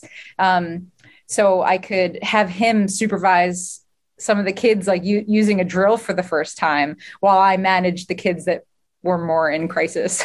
It's just so cool to see how all of this has evolved for you guys. Yeah. I mean, from you going to that meeting, Bill, bringing that home to her and getting her pizza stuck in her mouth to, just the whole thing, how it's all evolved. And then you're walking the Appalachian Trail and you're thinking of, just helping people walk the trail, where that involved to where you can help people in their lives, because I see a lot where people don't know what to do with their lives, and you're offering a service to help them. And then you guys get to the end of the Appalachian Trail and you see the world just going crazy. And you're like, let's keep doing the someday bucket list. And bam, you're on your way across America. Huh? So that took you had to have planned that as you were going across the Appalachian Trail too, right? In a way. So before we even set foot on the Appalachian Trail, there was a little bit of an idea to include bike riding in some fashion. So it initially started as a 6-month leave from home. And we thought, hey, if we finish the trail in less than 6 months, let's ride our bikes home to Pennsylvania from Maine. That would be super cool. And nobody does that. Nobody rides their bike home from the northern terminus of the Appalachian Trail. So that's where it started. But then when we actually got on the trail, and as months went on with COVID and just reprioritizing in our own lives, we thought that was the whole, like, let's go big or go home thing. It was like, we were already planning to do a bike ride. It was just going to be from Maine to Pennsylvania, but hey, let's go all the way to the West Coast. Wouldn't that be cool? So that's when we decided to make it all the way. Wow. I bet you guys have wonderful pictures of all this ride too. Oh yeah. Tons of pictures. So tell us some of your adventures going across America. That just had been. It was so different. I mean, on the Appalachian Trail, you're in the remote wilderness of the East Coast of the Appalachian Trails. And, it's pristine. There's no cars. During COVID, there's no people. The national parks are closed. So there's less people than there's ever been in like 100 years in the national parks. So there's just no one. The animals are out proliferating and just having a great time. You guys are like Lewis and Clark, huh? Oh, that's what it was. Like every childhood dream I ever imagined coming true with COVID and the Appalachian Trail. Like, I know a lot of people got sick and ill, but like for us, our experience was a world that was untouched and where humans were not, because everybody was stuck in their house while we were walking through the woods. So that was that was a beautiful, beautiful moment that'll never happen again, I'm sure, unless we have another pandemic. And then you get on the bike and now you are on the road, with people. Most personal with mortality every single second. Every single second. You're like, all right, I could die right now. This is crazy. And then another big truck comes by. You're like, wow, I didn't die.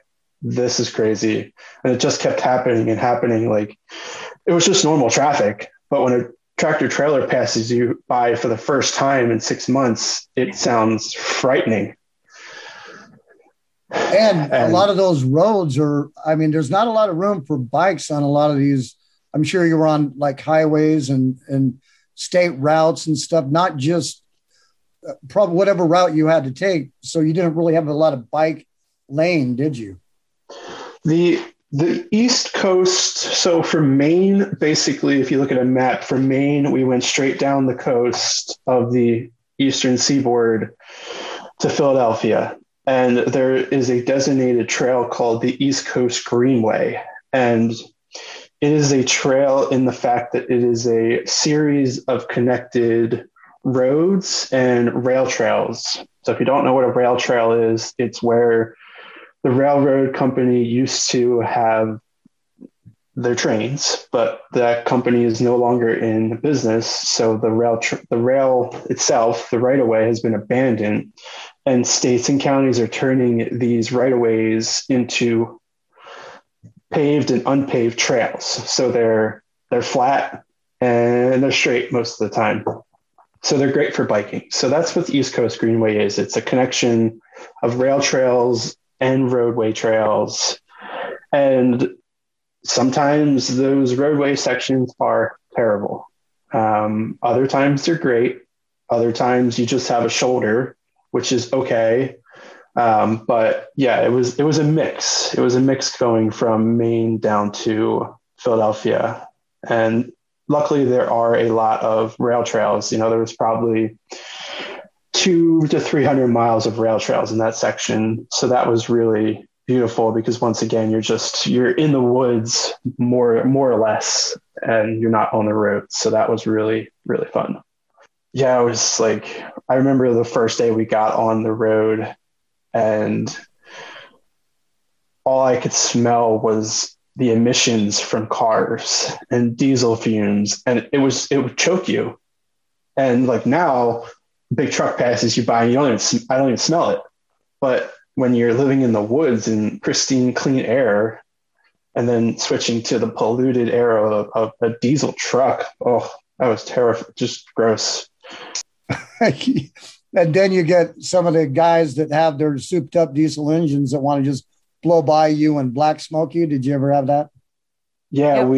we have been, they call it coal rolling, as they say. We've been coal rolled a few times before. Not that exciting. Very dangerous for everybody. A lot of beautiful places on the cross country tour. I mean, we rode through Cape Cod in Massachusetts.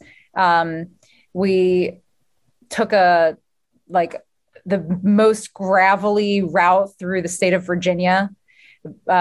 Then we rode the Natchez Trace Parkway, which is a national park that takes you from Nashville, Tennessee to Natchez, Mississippi on one road with no stoplights and no commercial traffic. Yeah. Then we rode west from there on what's called the Southern Tier bicycle route through Louisiana, Texas. We were in Texas for a month. When we got out to West Texas, we took a detour through Big Bend National Park, got stuck in the desert with no water, had a little survival situation there.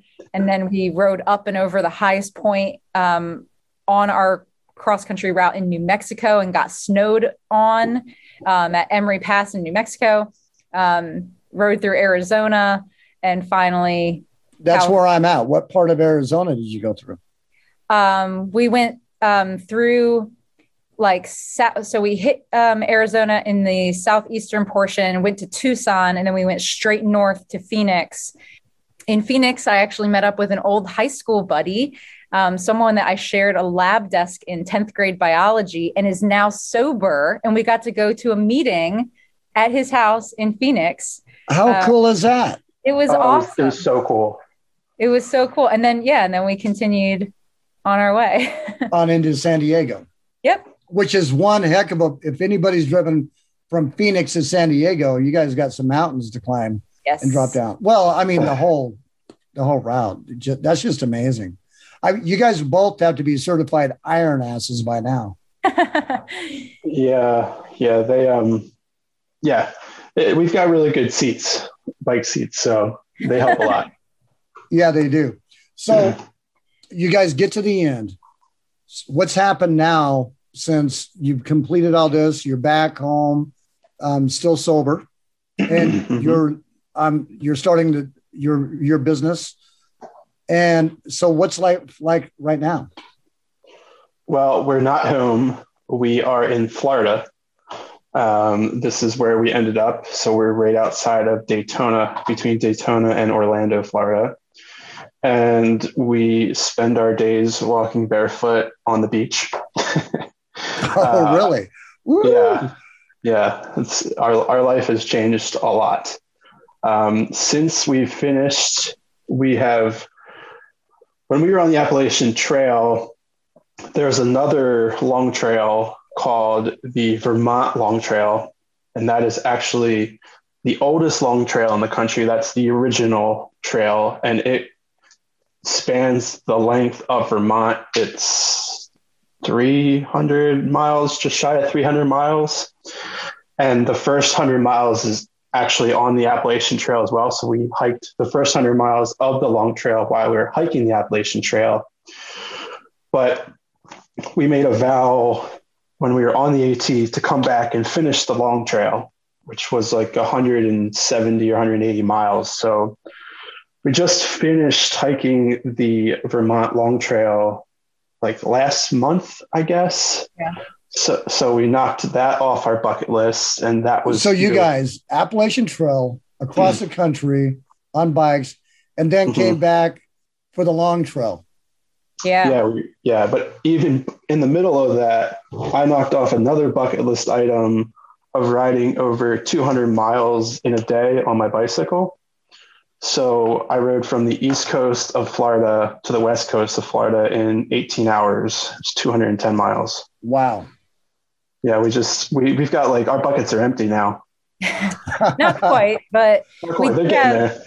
So one of the things that has worked for Bill and I to stay on track in our recovery and living the best lives that we can is by getting a whiteboard and writing out goals, dreams, achievements that we want to have a part of our lives. And that might include mental goals, physical goals. So different adventures that we want to take, different trips that we want to take, but also financial goals, family goals, and the type of mindset that we want to have. And so that's just one thing that has worked for us. And yeah, since we've been sober, we've just been crossing those things off the list. And since we've gotten back from hiking the Appalachian Trail, biking across the country, we've had to erase those things and add new things. And it's just a constant evolution and uncovering of life getting better and better.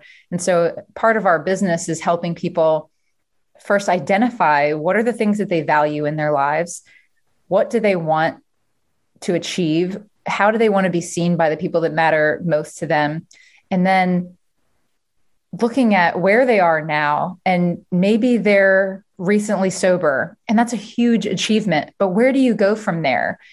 Part of sobriety in the various traditions, the various programs that you can do is getting into service, having connection with other sober people.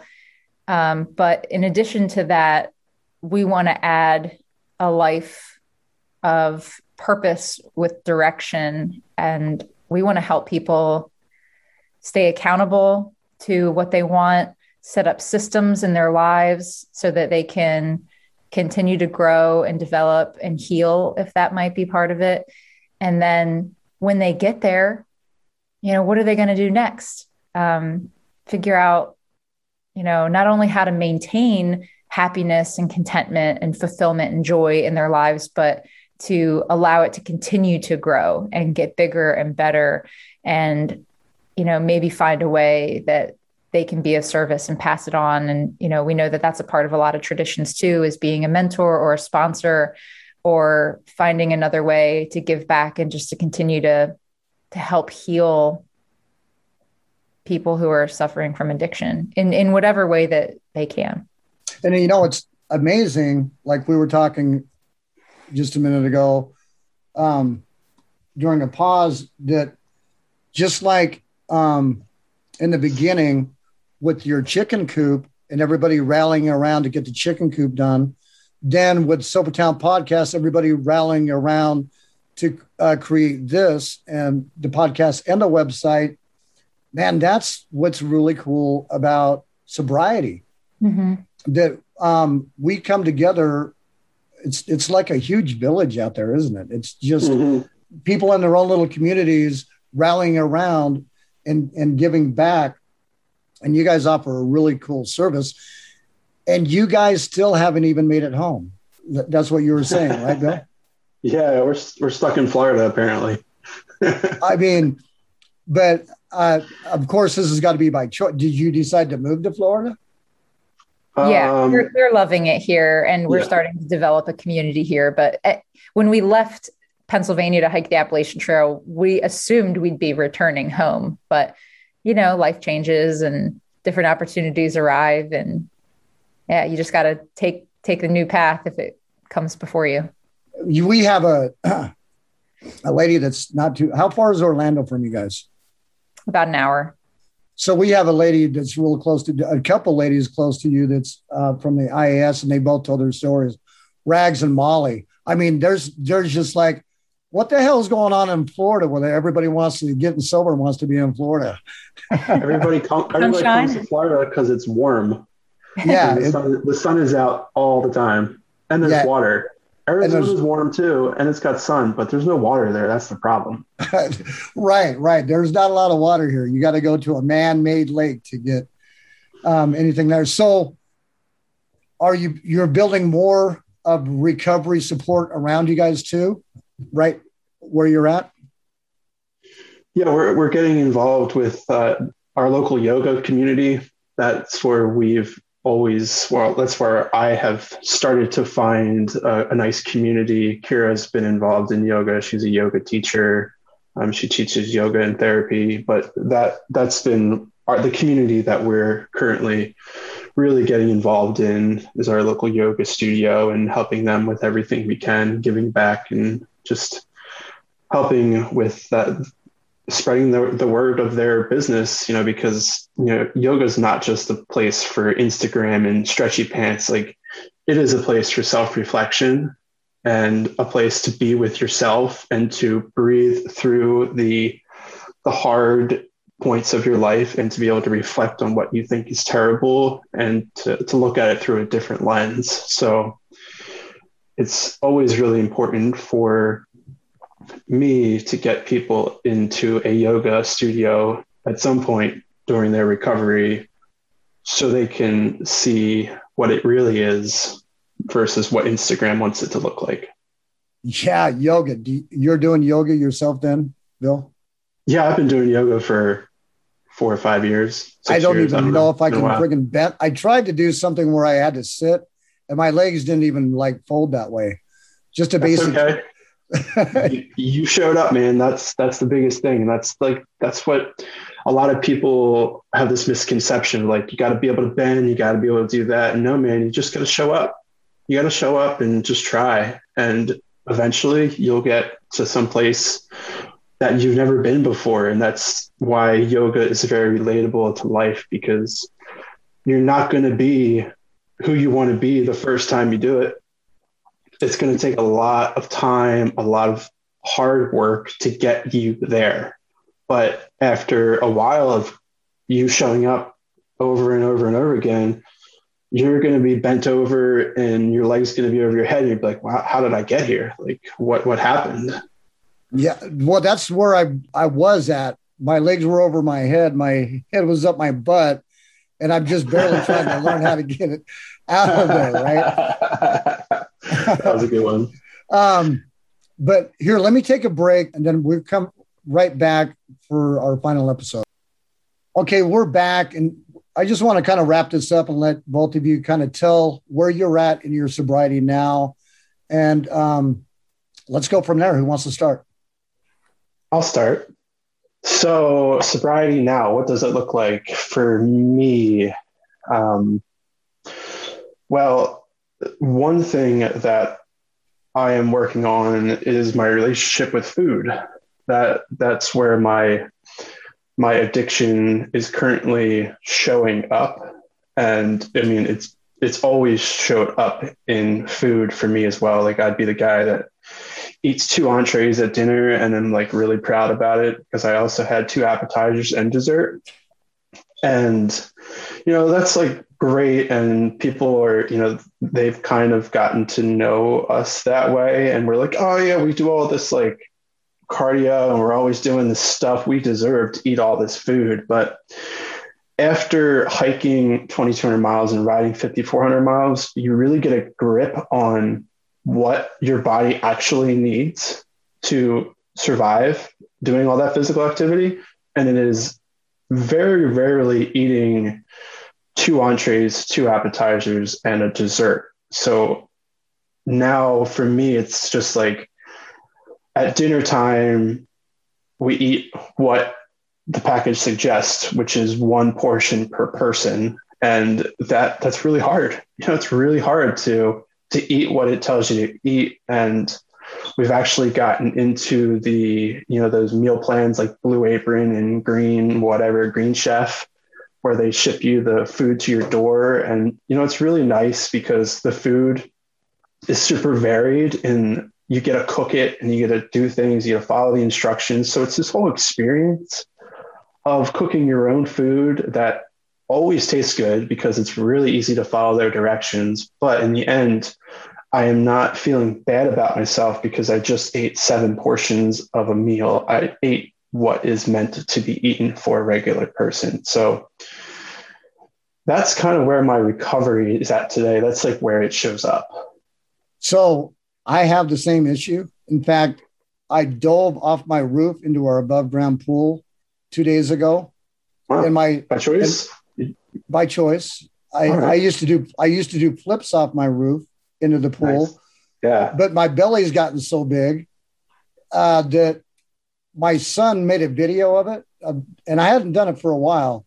And then I see this old guy with his big belly falling into the pool. I'm like, I've got to do something about that.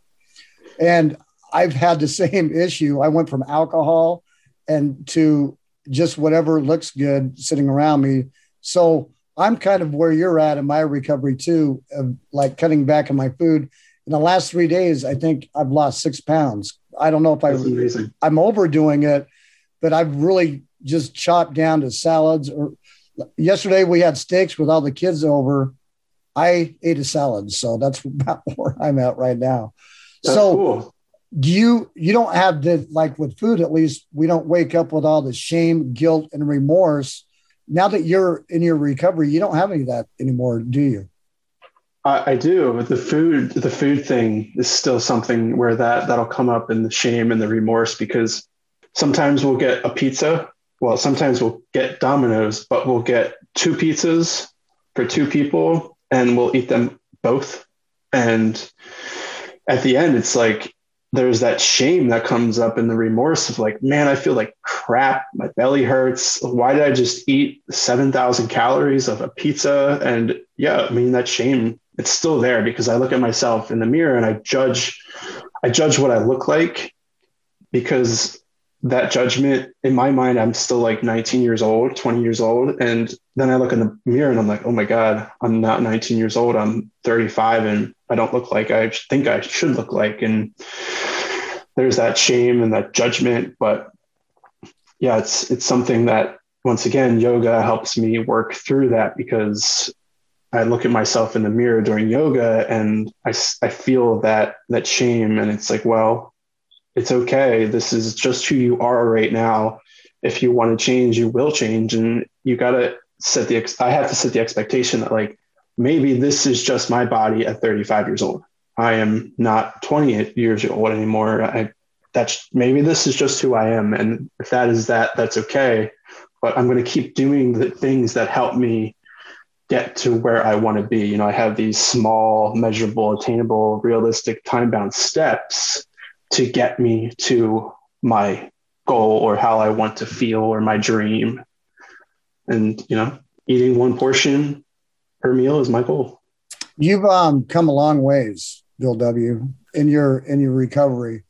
And that's really cool. And I'm just really glad to meet you. Kara, where are you at? So I'm in a really comfortable place in my recovery. And I'm very grateful to be where I am today. Through the telling of my story, I've been a pretty successful person for most of my life, and I have achieved a lot of things, but all of those things were really superficial. And I was always in a really dark place in my active addiction. And the one thing that I can say now is that I'm in a very comfortable place now with my mental health under control and feeling an acceptance of myself and where I've been in the past, and a lot of motivation and excitement about what's left for me in this life. And early on in sobriety, I realized that in order to live a life that I've never lived before, I have to start doing things I've never done before, even if they're really hard. And that started with just not picking up a drink, but it turned into a lot of other steps outside of my comfort zone, stepping into things that felt really, really uncomfortable and hard. And through those actions over the past 4.5 years, I've become stronger than I could have ever hoped for myself, and more capable. And, I really feel in many ways like a superhero for myself, and that, my powers just keep getting stronger the longer I stay sober.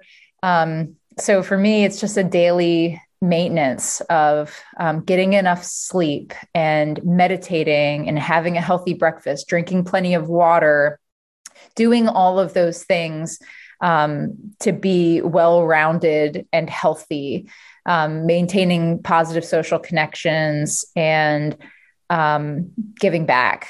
And that's one thing that I'm really focused on today, because for so many years I had to be so self-absorbed, because we're self-absorbed a lot in our addiction, but then in early sobriety, you need to take care of yourself. And sometimes for many people, early sobriety is the first time they've ever taken care of themselves. And so for me, it took many years of just really honing in on self-care and learning to love myself, developing healthy routines.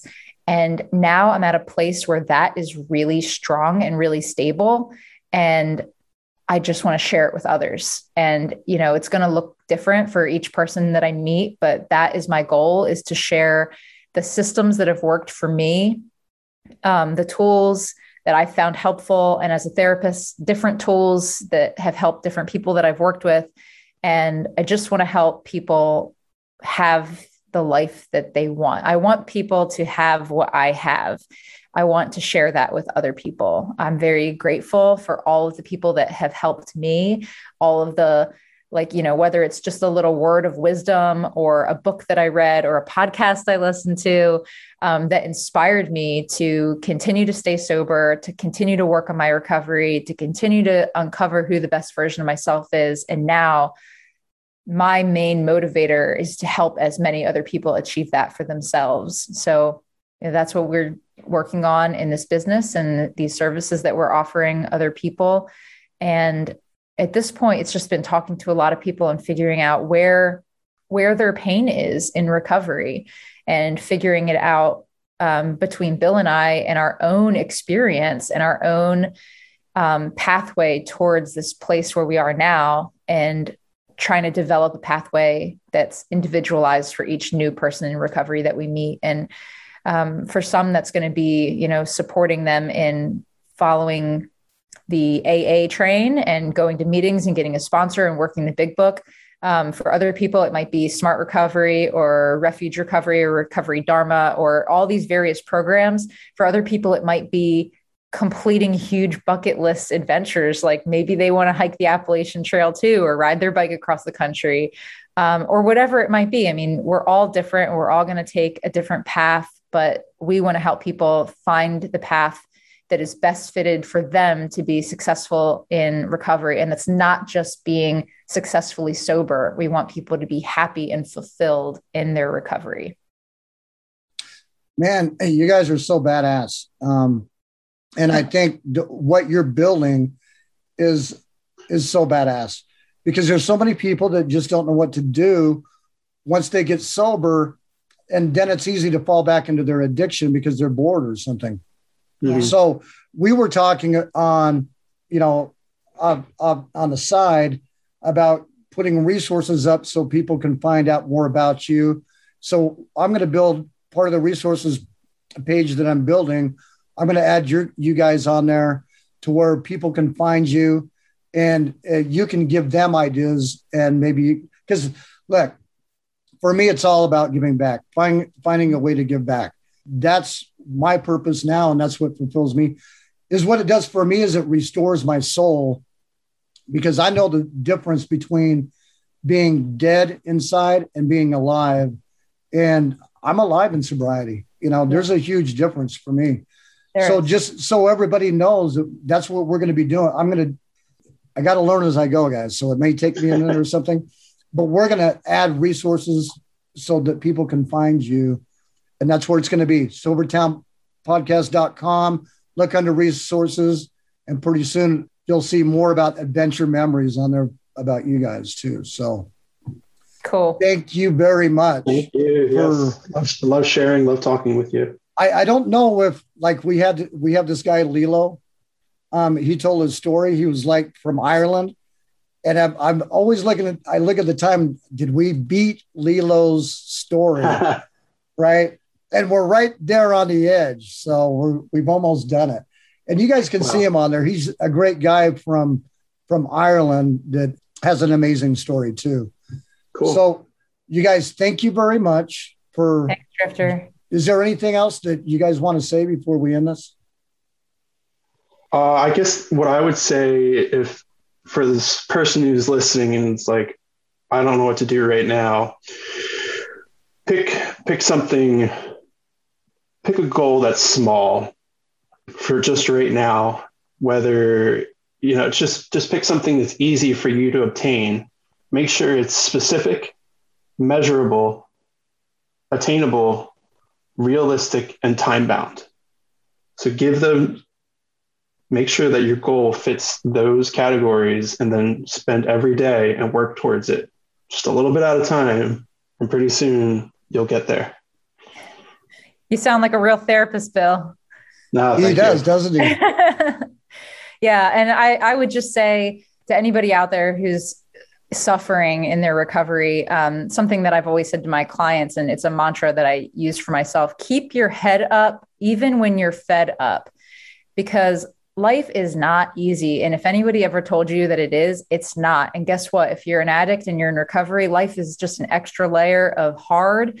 But it does not mean that you can't be happy, and you deserve happiness. And there are lots of different ways. And if you think that we could help you, please reach out, because we'd love to help you if we can. Boom. Thank you guys very much. Everybody just go over to, you have these podcasts, and then SobertownPodcast.com. Look under resources here real soon, and you'll see adventure memories also. Okay. Thank you guys so much. And remember, pour the poison down the sink.